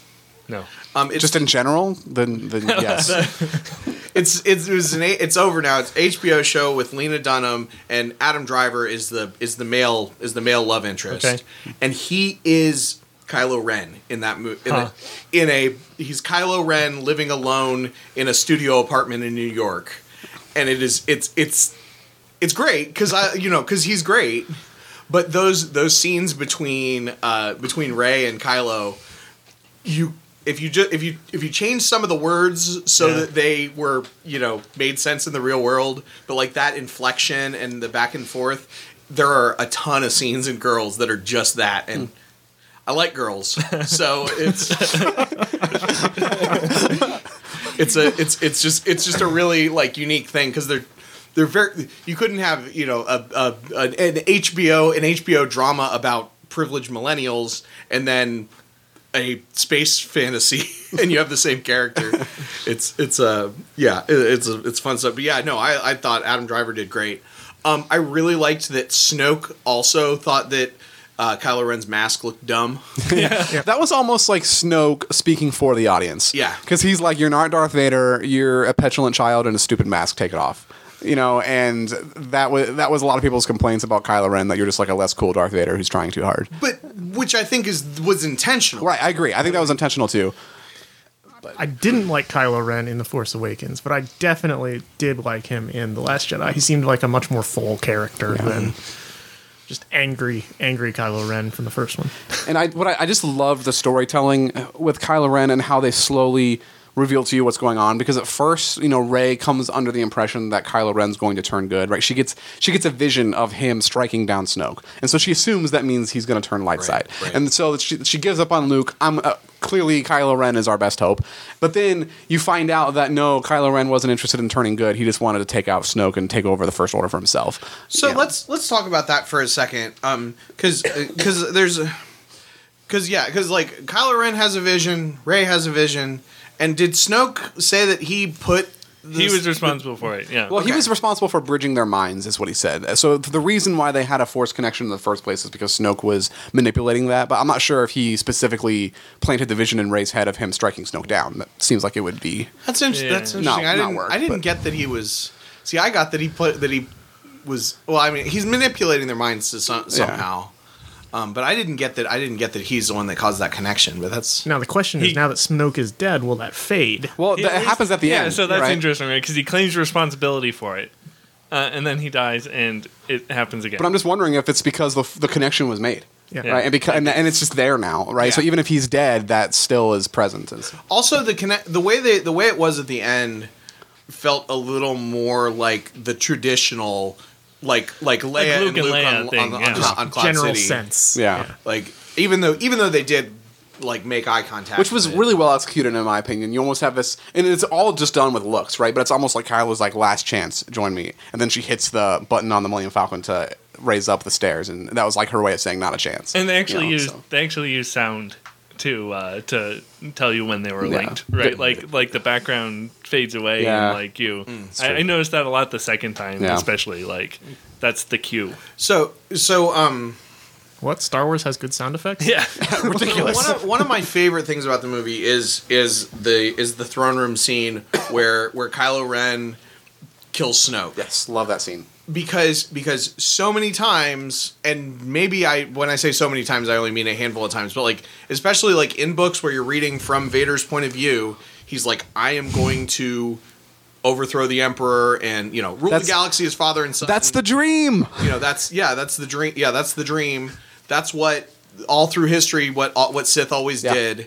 And now we get to see Kylo, who is supposed to be just this wannabe Darth Vader, kills this wannabe Emperor. He saw his chance and he took it. I am not sure there has ever been in any movie a more satisfying Star Wars scene than when Rey and Kylo draw lightsabers and go back to back and start taking. Because out it was the like Praetorian slow guards. motion Yeah. as the Praetorian Guard approached it. It was perfect. I was like, hell yeah, let's do Yes. this. Oh, it was awesome. I love that they finally showed the Royal Guard actually Yes. doing anything. that was a great fight. awesome. Yeah. It was Yeah. And it was- well choreographed, like legitimate medieval Yes. style combat. Because like as cool as the choreography in the prequels was, sometimes it felt a little overblown. Called dancing. Yeah, like in Return of the Sith when they're both just waving their lightsabers around and not Return hitting of each other. Revenge. Revenge of the Sith. That was my one. That was my fan fiction that I wrote. But yeah, it was just a little too like, look at us, we're dancing around. But and then the original, with like Vader and Obi-Wan's fight in A New Hope, it was a little Right. They stiff. actually look like Yeah. they want to hit each It was other. a good middle ground between those two. And the moment where she throws the lightsaber at him and he turns it on through Like the they're guy's working face. together. Yeah, And you don't know where it's going to go at this point. You don't know if Kylo Ren's Right. going to turn good. You don't know if they're going to. And then the moment when it ends and he asks her to join him and he holds out his hand and she's thinking about Yes. it. And I love the dialogue in that scene, right? Because they're going through her parents, and she's like, "Your parents are nothing. You don't mean anything in the story, but you mean something to me." I'm Right, like, and "Oh, then, that's so yeah, good." and then he asks her to join him and he says, "Please." Yeah. I love that. Yes. He asked her please to Yes. join Yeah. him So because polite. yeah, he's like he honestly wants, he values Yeah. her. Well, when you look at Kylo Ren as a character, he doesn't have a significant, close personal relationship with anyone. He had one with his dad, but then his dad and him didn't work out. He had one with Luke briefly, but then he thought Luke betrayed him. And then nobody in the First Order, cared about him. And so finally, he's like, maybe I can form a bond with this girl. you know, and then he reaches out for her, and she rejects him again, and so you can imagine that the path he's going to go on in episode 9 is going to be even more interesting because of it. Yeah. You got I agree. There's one thing I want to say about that scene that I didn't like. Way to ruin it, Ian. I felt like the parallels to Return of the Jedi were maybe a little too strong. They're going up in the elevator, they're walking out there, and then like she actually delivers a line that's basically your overconfidence is your weakness. He shows her an image of the rebellion ships being destroyed. It's like almost it's a little too close. familiar. Which I think was intentional, right? Because she went in there with, I'm going to turn him to the light side, which is precisely the same kind of attitude that Luke had when he was going to face him a second time. So in some defense of that, because I mean I agree, and I also didn't like the parallels to A New Hope in The Force Awakens. But I 100% this film I felt like stood on its own. Like it had some references, some parallel plot points, but it didn't feel like I just want to do that thing again. Right. The way that The Force Awakens did. It was a good movie on its own. It didn't completely rely on you having seen this other thing to make these awesome. And it's clear that Rian Johnson is trying to make a habit of sort of subverting your Star Wars expectations, right? And so, like, if this is I think he sets it up so that it mirrors Return of the Jedi on purpose, but then instead of Kylo Ren being redeemed and turning to the dark side, he pushes himself, or turning to the light side, he pushes himself further to the dark. So again, he sets up your expectations subconsciously by having this mirror Jedi. I like the subversion, but I feel like he also subverted The Force Awakens and J.J. Abrams' vision. Like, I feel like Abrams was pulling hard for Rey to be someone. Yeah, that's not unfair. Right? So and Snoke to have a background. So I read an interview. I read an interview in Rolling Stone. Everybody was the interview came out before the movie, so everybody was really coy. Daisy Ridley said that she knew when she was hired on who the parents were, and that it did not change. Okay. But this is the thing why it may be not true. She was told that when she was hired on, but Rian Johnson says that he was given no direction from J.J. Abrams, that he made the decision himself. Yeah. Okay. I will say though, if you really think about it, it doesn't unless you really bend over backwards, it doesn't make sense for her to be Luke's daughter. It doesn't make sense for her to be. Actually, I've been saying since TFA that I wanted her to be no one. Yeah. I'm excited that she's no one, but I just think it's a little weird how they did it. Like, if she was gonna be no one, like, why did they play it up like she might be someone? Yeah, because the biggest evidence for that in The Force Awakens is when she senses the call of Anakin's lightsaber in Maz Kanata's place, and then there's like this, who's the girl? Well, she gets a vision from Obi-Wan who says her name, but I think you can explain that even if she is a nobody, because there's this passing line that Snoke gives in the scene where he basically says, he's talking to Kylo Ren, and he's like, you're being raised up on the dark side, and I assumed that Luke was going to be your counter to the light, but it's not. It's Rey, and so I think you can kind of make an argument that the Force, in its ever extending quest to kind of seek balance, it simply chose Rey, a random person, and sort of is kind of. I love that. Like, I feel like there's too much emphasis on bloodline too many times. So maybe the Force just used Anakin's lightsaber in TFA as a catalyst. I mean, it's like call Rey to the Force. It's King Arthur, right? It's like Excalibur, the Lady in the Lake, you know. And there's nothing that says it hasn't picked other people that just didn't make it. And that's. I mean, it picked Anakin. And I think that explanation also goes a little bit of way in explaining why Rey is as powerful as she is. Right. Because a lot of people have problems that she can do things without being trained. But the way I see it, when you look at the prequel trilogy, like, you had hundreds, if not thousands, of Jedi and 2 Sith. Right? So the hundreds and thousands of Jedi had to train constantly, yet the 2 Sith were far more powerful than any of the Jedi. Like, Darth Maul was wrecking Jedi Masters left and right if you read his books. All right, so at this point, we have reached the inverse law of ninjutsu, where one ninja is a deadly killing machine, and many ninja are a horde of faceless pawns. Exactly. Right, and so like maybe the light side was stacked already, so there was almost like a hard cap on how powerful any one light side Jedi could be. But the Force was just naturally raising up dark side users and seeking a balance. And so when this new one came, like Kylo Ren has already been trained for a little while. He's clearly powerful in the Force. He's gone dark, and so the Force needs to raise up enough light side power to sort of balance it. And so maybe that's a little bit why Rey can do some of the things that she can do so quickly. I don't necessarily agree with that, because the Force at balance is a Force where the dark side is squashed. Yeah. Right. Yeah, no, so I agree with you. Although I think that there also is something to the light side equals the dark side balance. I don't thing. think there is. Because I mean, at least from a certain point of view, I think that it's annoying that there's not two different words that they use. Yeah. Like the fact that they said balance. But I mean, this film, says powerful light, powerful dark. There will be a true. light side that rises to you. So I think there is something.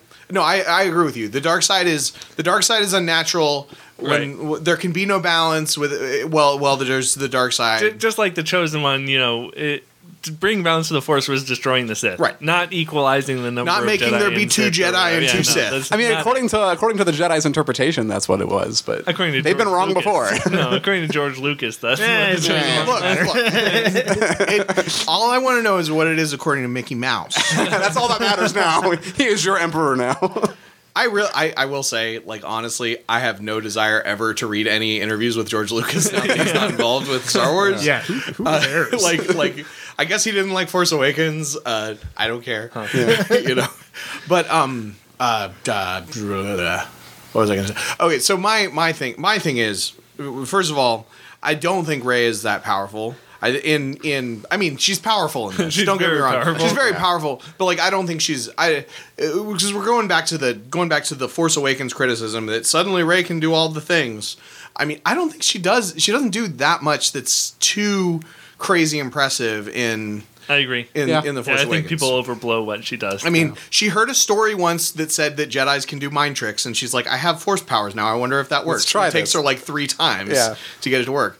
And then she fights a half-trained Sith Lord who has just gotten shot by a shotgun in the stomach. right. And who just killed his dad. Yeah. He's probably a little distracted. Yeah. And still doesn't. I mean, they say that she bested him, but I feel like he still kind of won that fight. She did beat him. Yeah. And Snoke ridicules him for Right. getting beat by her. Which is, again, him speaking on in The behalf Last of the Jedi. audience. How could you lose to a girl who Yeah. just picked up a lightsaber? For the first time. For the yes. first time. Yeah. I mean, he almost got beat by Finn. I think you're pretty handily. Yeah, I mean, no, Finn got like a he hit got a in. piece of him. He got a hit in. That's true. I mean, yeah, It doesn't take a whole lot with a it's lightsaber. like it just. I mean, and also like this. I mean, yeah, he's Kylo Ren is not a fully trained Jedi. Yeah. Like he's. I mean, he's very powerful, but like it's like if you're playing chess. Like if you take 10 minutes and read a chess book and read a chess strategy, and you go up against somebody who's never played chess before, then you probably are going to beat them. You're probably going to beat them every time. But if you're in the context, but that doesn't mean that you're the greatest grandmaster just because you can beat a bunch of people that don't know how to play chess. Sure. So let's jump a little bit more. So the crate. So on crate, you guys liked the crate stuff. I thought Crate was beautiful. I really liked the scene with the Millennium Falcon and the TIE Fighters, and they go through that cavern. I just thought, like, cinematically and visually, it was super impressive. Yeah, it was almost similar to the Return of the Jedi sequence where the Falcon is trying to blow up the second Death Star, but just better. Because It's got the Millennium Falcon-sized hole in the Death Star. You're right, but instead you have this kind of beautiful red and clear crystal surroundings. It was a little bit more visually I thought that interesting. was brilliant. Yeah. Like the rest of the movie, I thought the whole Crate sequence had some issues. Like, here's this huge First Order force with these walkers, which are just I don't know. Everything felt like let's one up everything that we've seen before. And then like there's some real weird continuity issues later on, like when Finn, so Rose crashes her speeder into Finn's, and they both crash like right in front of the enemy walkers, and then they're like totally ignored forever. Fire on those rebels. Oh, but they're kissing. Let them do it. Come on. And then like somehow he turns up later having dragged her back like the 3 miles to the through the salt in less time than it took them to get out there. I had a problem with this with pretty much just before that too, where they're like, "Oh, 13 enemy craft incoming," and I'm like, "Okay, wait, this could be a problem." And I started counting how many died. 11 blew up. There were 4 left. That doesn't add up. They sent in some reinforcements that we didn't see. My thing about I liked most of the stuff on Crate. Those speeders I thought were like it was just there for the visual. Yeah. It was just there for like you can almost say that it was kind of going with the theme of, because this is actually a theme that I kind of like, even if the execution wasn't perfect. The theme of all these things that they've done in the past where they pull themselves up by their bootstraps and the underdogs win. Sometimes the underdogs don't win. Yeah. That was we kind of cut ourselves off on talking about Finn and Rose's arc, but that's fine. But that was the point of that. Right. Was that in any other movie they would have succeeded in their plan. Well, the theme in this movie was learning from failure, right? So Right. everybody fails. Yeah, Right. yeah. Yeah. But it just, I don't know. I just really, like, anybody who had any sense of any kind of rational thought would be like, these things are so bad that, like, he puts his foot through, like, puts his foot through the pedal, and I just Thinking back, did those skimmers even shoot anything important? no. They just and they were. I can't even remember if they had guns on them. Yeah, they had guns because Finn's like fizzled out, like Okay. they shriveled up. And I they get, got close to the gun. I get what they're going for, right? It's an underdog story. Yeah. Like the First Order has like these huge walkers, and the Rebellion has like these 11 little dinky ships. You know, it's the deck is stacked against them kind of thing. But It just felt very like this little bit is just here because we think we have to, just here to put it in the trailer, just, you know. Right. We wanted another Hoth scene, so we had to have a trench. Does anyone think that? So the conclusion of the Rose and Finn storyline here. Does anyone Yeah. think that Finn was just totally not into that? I wasn't into that as a viewer. Neither was I. I wasn't because the really- cancel bite sequence was so poorly handled. The payoff at that just didn't resonate with me. So I liked Finn and Rose. I mean, they had decent chemistry. I really like the line where she says we're gonna beat them by saving not by destroying what we hate, but by saving what we love. Yeah. The casino, like a lot of stuff about their story I really didn't like, but those two together I actually really liked, and also I like that Rey's a little jealous. I really enjoyed when Rose got introduced, and she's just waiting to shock people. in Like I that said, escape pod. I That was like great. Rose. I think she's an interesting character. She has a cute vulnerability to her. It's just what they do, which is completely uninteresting to me. That like I just didn't buy their payoff at the end. Yeah. Oh, well, man. I mean, yeah. Okay, so It's okay. Luke shows up, and we have some of my favorite scenes of the movie. Yeah. When he walks in and he talks to Leia, being Great one scene. of them. Yeah. Amazing scene. Says some stuff that really kind of, like, they didn't even realize this at the time because Carrie Fisher was still alive. But she says to him, you know, something like, I'm glad you're here at the end. And then he says something like, people are never really gone. And it's just like, and they're playing the Luke and Leia theme from the bridge in Return of the Jedi. And I thought that was just masterfully handled. Yeah. Sure. Yeah. And so one of the reasons why I enjoyed the movie a lot more the second time is because of the crate sequence for me. Because when I saw it the first time, I don't think I really appreciated it because I was just a little bit disappointed because I wanted to see Luke like throw down and just wreck face. Yeah. Because there's even this line in the beginning of the movie when Rey and Luke first talk, and Rey's like, "You really expect me to face the entire First Order with a laser sword, right?" And he actually does that at the end. You know, and that's kind of funny. I didn't realize that until the second time. So I wanted Luke to do something super awesome, right, to kind of justify us not seeing him in the last movie and just waiting for him to like just throw down, and he doesn't, right? There's not like a duel with Ben. So initially I'm just like, oh, I feel like that's a missed opportunity.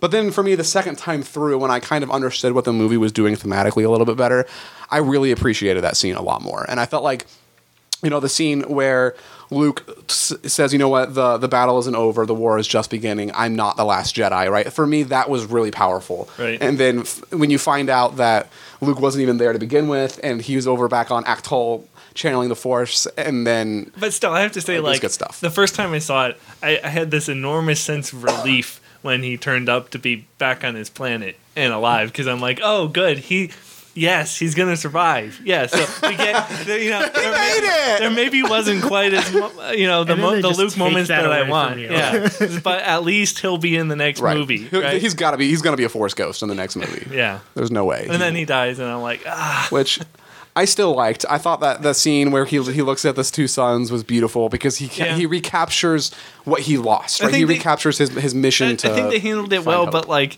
for me, growing up, like I was the kid. You know, everyone liked Han Solo as a kid. I grew up. I was Luke Skywalker, right? He was the hero, and the fact that he didn't really get a hero moment in this film kind of bothered me. You didn't think that was a hero? I felt Yeah. like that was 100% a hero. Yeah, that's the way I felt the first time through. But then my second time viewing, I did think it was a heroic moment. It was just a little. It was just a little bit more subtle and a little bit more Yeah, underplayed. I mean, to me, this is exactly where Luke needed to end as a character. He needed to turn into Yoda.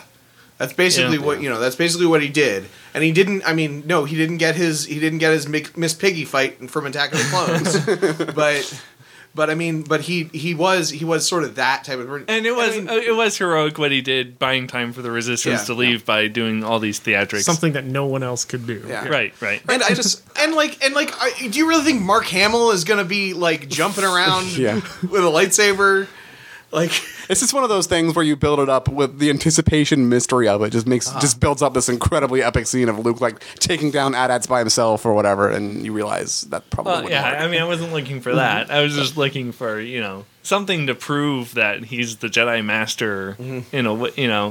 To remind us how powerful he is. Like even like so, where were the Knights of Ren? That's a good point. Yeah, I think it would have been cool if he had fought the Knights of Ren or something, right? I thought it would have been cool if the Knights of Ren were in the story at all. At all, yeah. we don't even know what the Knights of Ren are. I mean, they're the other students. the They're the other apprentices, students that Kylo takes with Are him. they really though? I mean, I'm not even sure that's the case. I thought that's what the guards were. Was the Knights of Ren? No, I mean, you see this brief flashback in The Force Awakens, right, with Kylo standing there and then like 3 or 4 other dark-clad guys with other lightsabers. That's all right we behind know him. of them. They didn't even have lightsabers. Yeah. Oh, you're right. Yeah. They did. Well, those are the other students that you see in the flashback. Supposedly, I mean, who the Knights of Ren are is something that's in the books. Like, I have not read the books, but this is something that like someone tried to explain to me once, and they're like totally separate. Yeah, from so all of this. hopefully they show up in episode 9, but if not, like that seems like a really weird oversight. it's weird. It's weird to me that that's a thing because I've read.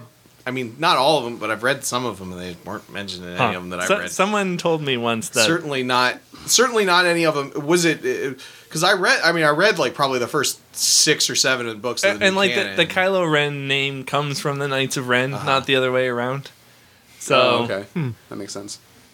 Yeah, well, they got to fight somebody in the next. I guess in the next. it's just weird that like they didn't even get cartoon mentioned. series. Yeah, there's- whereas in TFA, it's like here's Kylo Ren, Master of the Knights of Ren, right? And it's like I christen you the Knights of Me.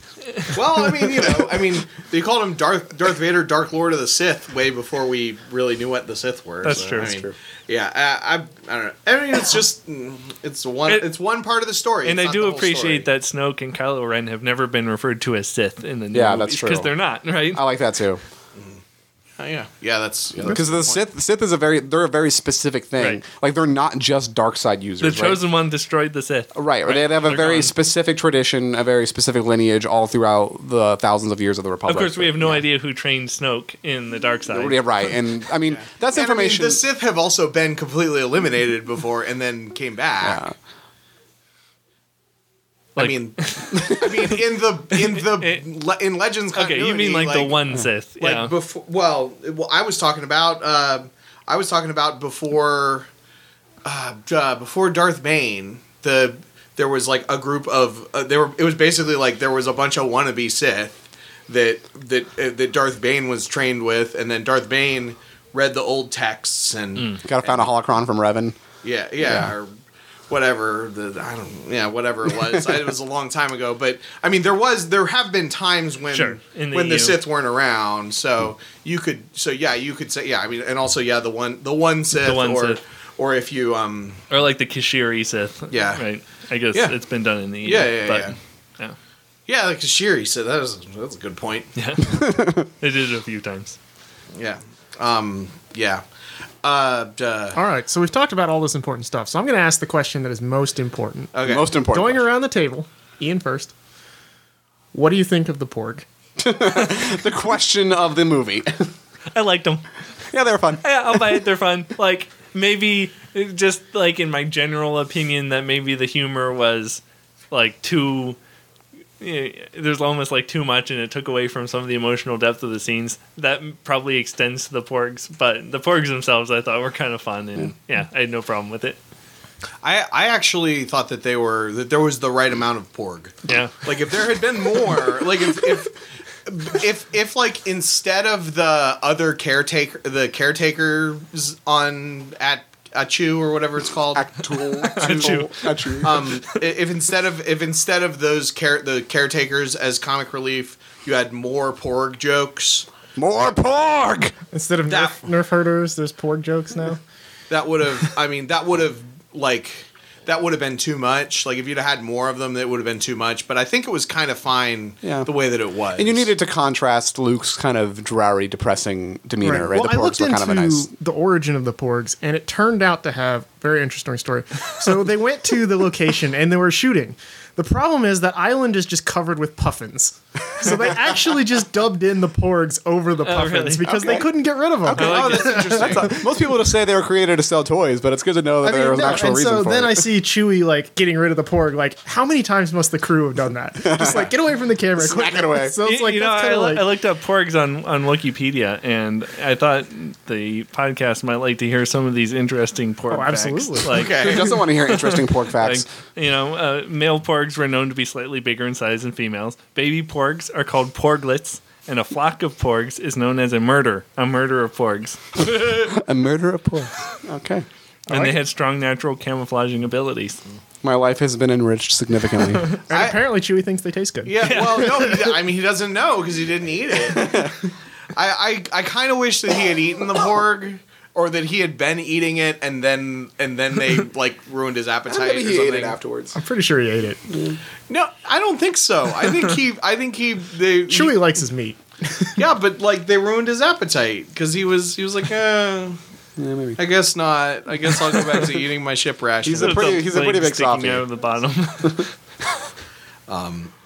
Yeah, cool. Is there any other stuff we need to hit? Any other plot points and things? Drawing a blank. I totally forgot my sheet of items to hit. I just want to say in general, like the cinematography was great. I liked a lot of the visuals. The hyperspace scene was beautiful. The music was, another John Williams masterpiece. There were definitely times when like the music caught my attention, which is not something that always happens in a movie. But I want to say just all of those little things were done excellently. Yeah, and for me, like I think the reason why I put this movie above Rogue One, I really liked Rogue One. I thought it was a great movie. But my problem with Rogue One was just that I feel like it had too many characters that were somewhat uninteresting. Like they could have cut like Bodhi and Baze, and they just didn't really do much from a character perspective.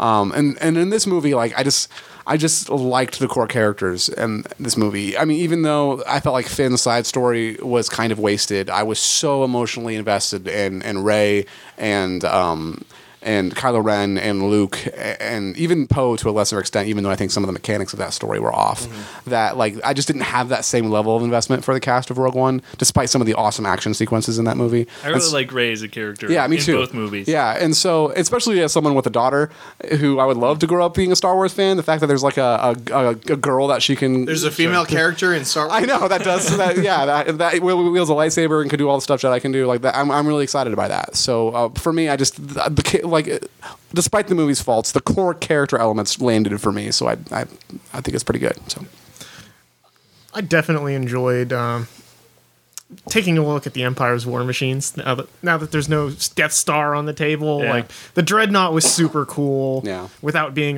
completely over the top. I think Snoke they were ship was a little over the top. ridiculous. I feel like in the original trilogy, right, you see like Star Destroyers and stuff early on, and then there's the big reveal of the Super Star Destroyer, which with the Imperial March, and it's like this big deal. But in this movie, like it just kept throwing really big ships at us, like the Dreadnought and then Snoke ship. Snoke ship was a disappointment. then you had like the super AT-ATs and at then the end. yeah, and then right? the battering ram cannon. I felt like they were always just kind of like pitching really big things Well, at us. that's something that the Empire has always done. They've always come up with this super overcomplicated thing that does something a little More disappointing. Bigger is totally better. Is Yeah. basically Okay, how they roll. one last thing that I wanted to bring up because this is another thing that I loved about it. That crate sequence really felt like it was straight out of a Genndy Tartakovsky episode. Like, you would have had. I mean, the difference is it wouldn't have been a Force Ghost of Mace Windu. Mace Windu would have just deflected all of the blasts. Back into the AT-AT. Yeah, and I mean, and the gun was the one. It was like literally pulled from an episode. The one with what's his name? Oh man, who's the smiling Jedi? Kit Fisto? Kit Fisto, yeah, the Kit Fisto episode of the Tartakovsky series. He's on. Yeah, on they had that big calamari, cannon underwater. Yeah, that's an awesome episode. Yeah, it's a great episode, and it's great. I mean, that cannon is pulled straight from that. Sure. And so that combined with all the elements that I was saying that like people are kind of criticizing, but kind of feel like they were right out of some of the novels. Especially, I feel like it feels like some of the earlier novels that maybe where they hadn't quite set the rules, and it felt a little bit more like pulp sci-fi. I really like that, and then especially after coming out of Rogue One, it's like no, the 20 years of expanded universe books. It's like we know they exist. We can pull stuff from it. You know, they've reintroduced Thrawn into the universe. I mean, for me, this is just another chapter, and it is really the thing that is putting me. I am now invested in. I want to know the next stories. When I came out of Force Awakens, I was annoyed that I didn't understand how they got to where they got. I feel like now I have a better understanding. So I do want to know those stories in between, but I want to learn those stories because I want to spend time with those characters, see these characters at different points in their life, and I want to see where the story goes from here, as opposed to just being like, kind of like this is. I mean, you know, we gave up the expanded universe for this, you know, the way. But I'm really excited for where things are going. Especially because, you know, Rian Johnson got greenlit for an entirely new trilogy. Yeah, which we know nothing about. Which we know absolutely nothing about. Yeah, Most people are guessing it might have something to do with the kid at the end. The kid at the end of our Yeah, favorite. do you think there's going to be 10, 11, and 12, or is it going to be totally separate? I don't stories? know. So I just realized that means he's planning on doing 3 additional movies based on the Casino Planet. Oh gosh!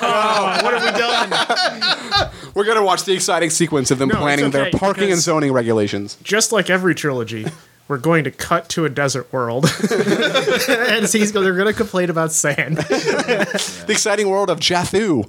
Of course, if it were Jathu. totally up to me, we'd say, oh, we're going to do something totally different, and he's going to make a trilogy based around, like, Revan. But, you know, that's never going to I'd be happen. cool with that. See, I'd like to see something like that. Literally, the X-wing series, just Yeah. more like Well, like Rogue One was Rogue One was Kind of amazing. along that I'd line. like to see more of that. I love Rogue One. was as close as you could get to, or as close as we've gotten, and it's sort of a nod to we can tell that kind of story. And honestly, I think seeing adaptation of the Yu Zhang Vong War would be incredible. Just because, like, another. That's not going to happen. I know it's not, but like a big knock that people have with this new trilogy is just a retread of the old one, in that like it's just the rebellion against the Empire again with a different coat of Yeah, paint. I really hope that in the next thing, the next time the good guys fight a big bad guy, it's not the Emperor. Right. I want it to be different. Right, and so the Vong trilogy would accomplish that, right? It's Trilogy. or the Vong trilogy, the Vong saga, right? It would 18 be books. Yeah. If you could have them tell one story from Legacy, what would you have them tell? One story on the screen. I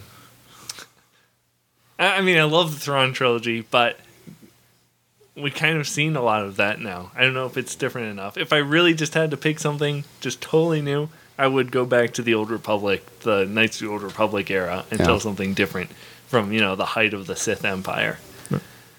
Yeah, for me, it would be either the Old Republic or the Yu Zhang Vong War. So, does it have to fit? No. Not terribly.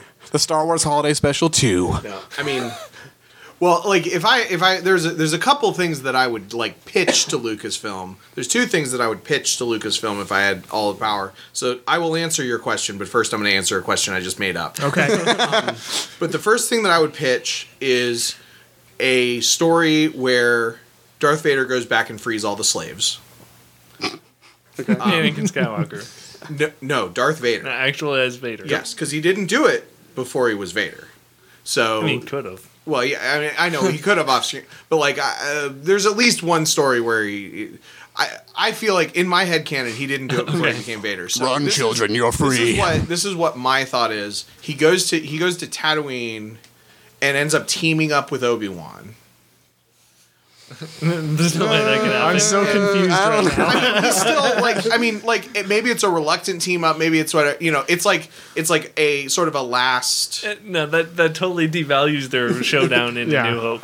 I don't care. I feel like somebody would, though. First of all, What else have you got? First of all, everything has already happened before. I mean, there was a first Battle of Hoth before that. Anyway, and then the other thing that I would pitch would be a single book or a trilogy of books that wraps up the Legends continuity. So go back to Legends continuity. But as far as a story from Legends that I would want to see brought in, I would like to see Mara Jade brought in. Oh, yeah, definitely.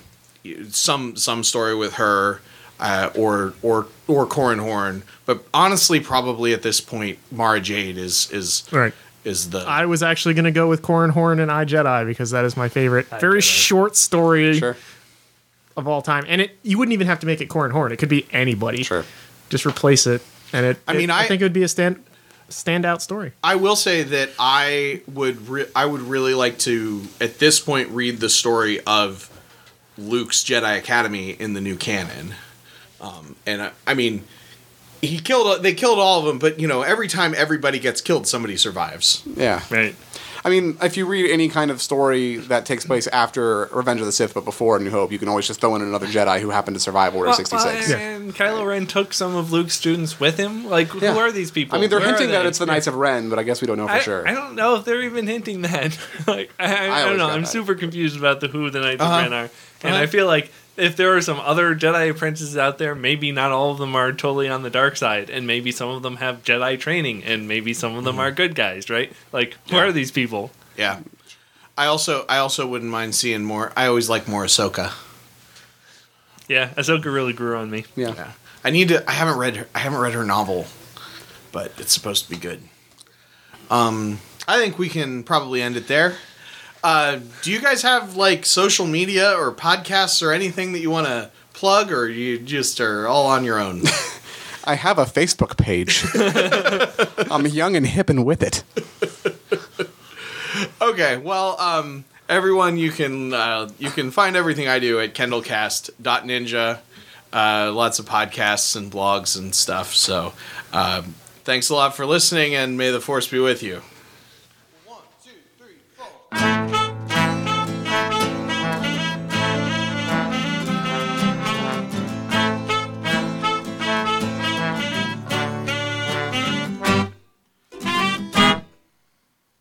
Just one more round, friend, and homeward bound, friend. Don't forget me in your dreams. Just one more song, friend, and so long, friend. The nights get shorter, it seems. Just one more rhyme, friend. Yes, it's a crime, friend. But you know time, friend, time can fly. So it's good night, friend. Good night, but not goodbye.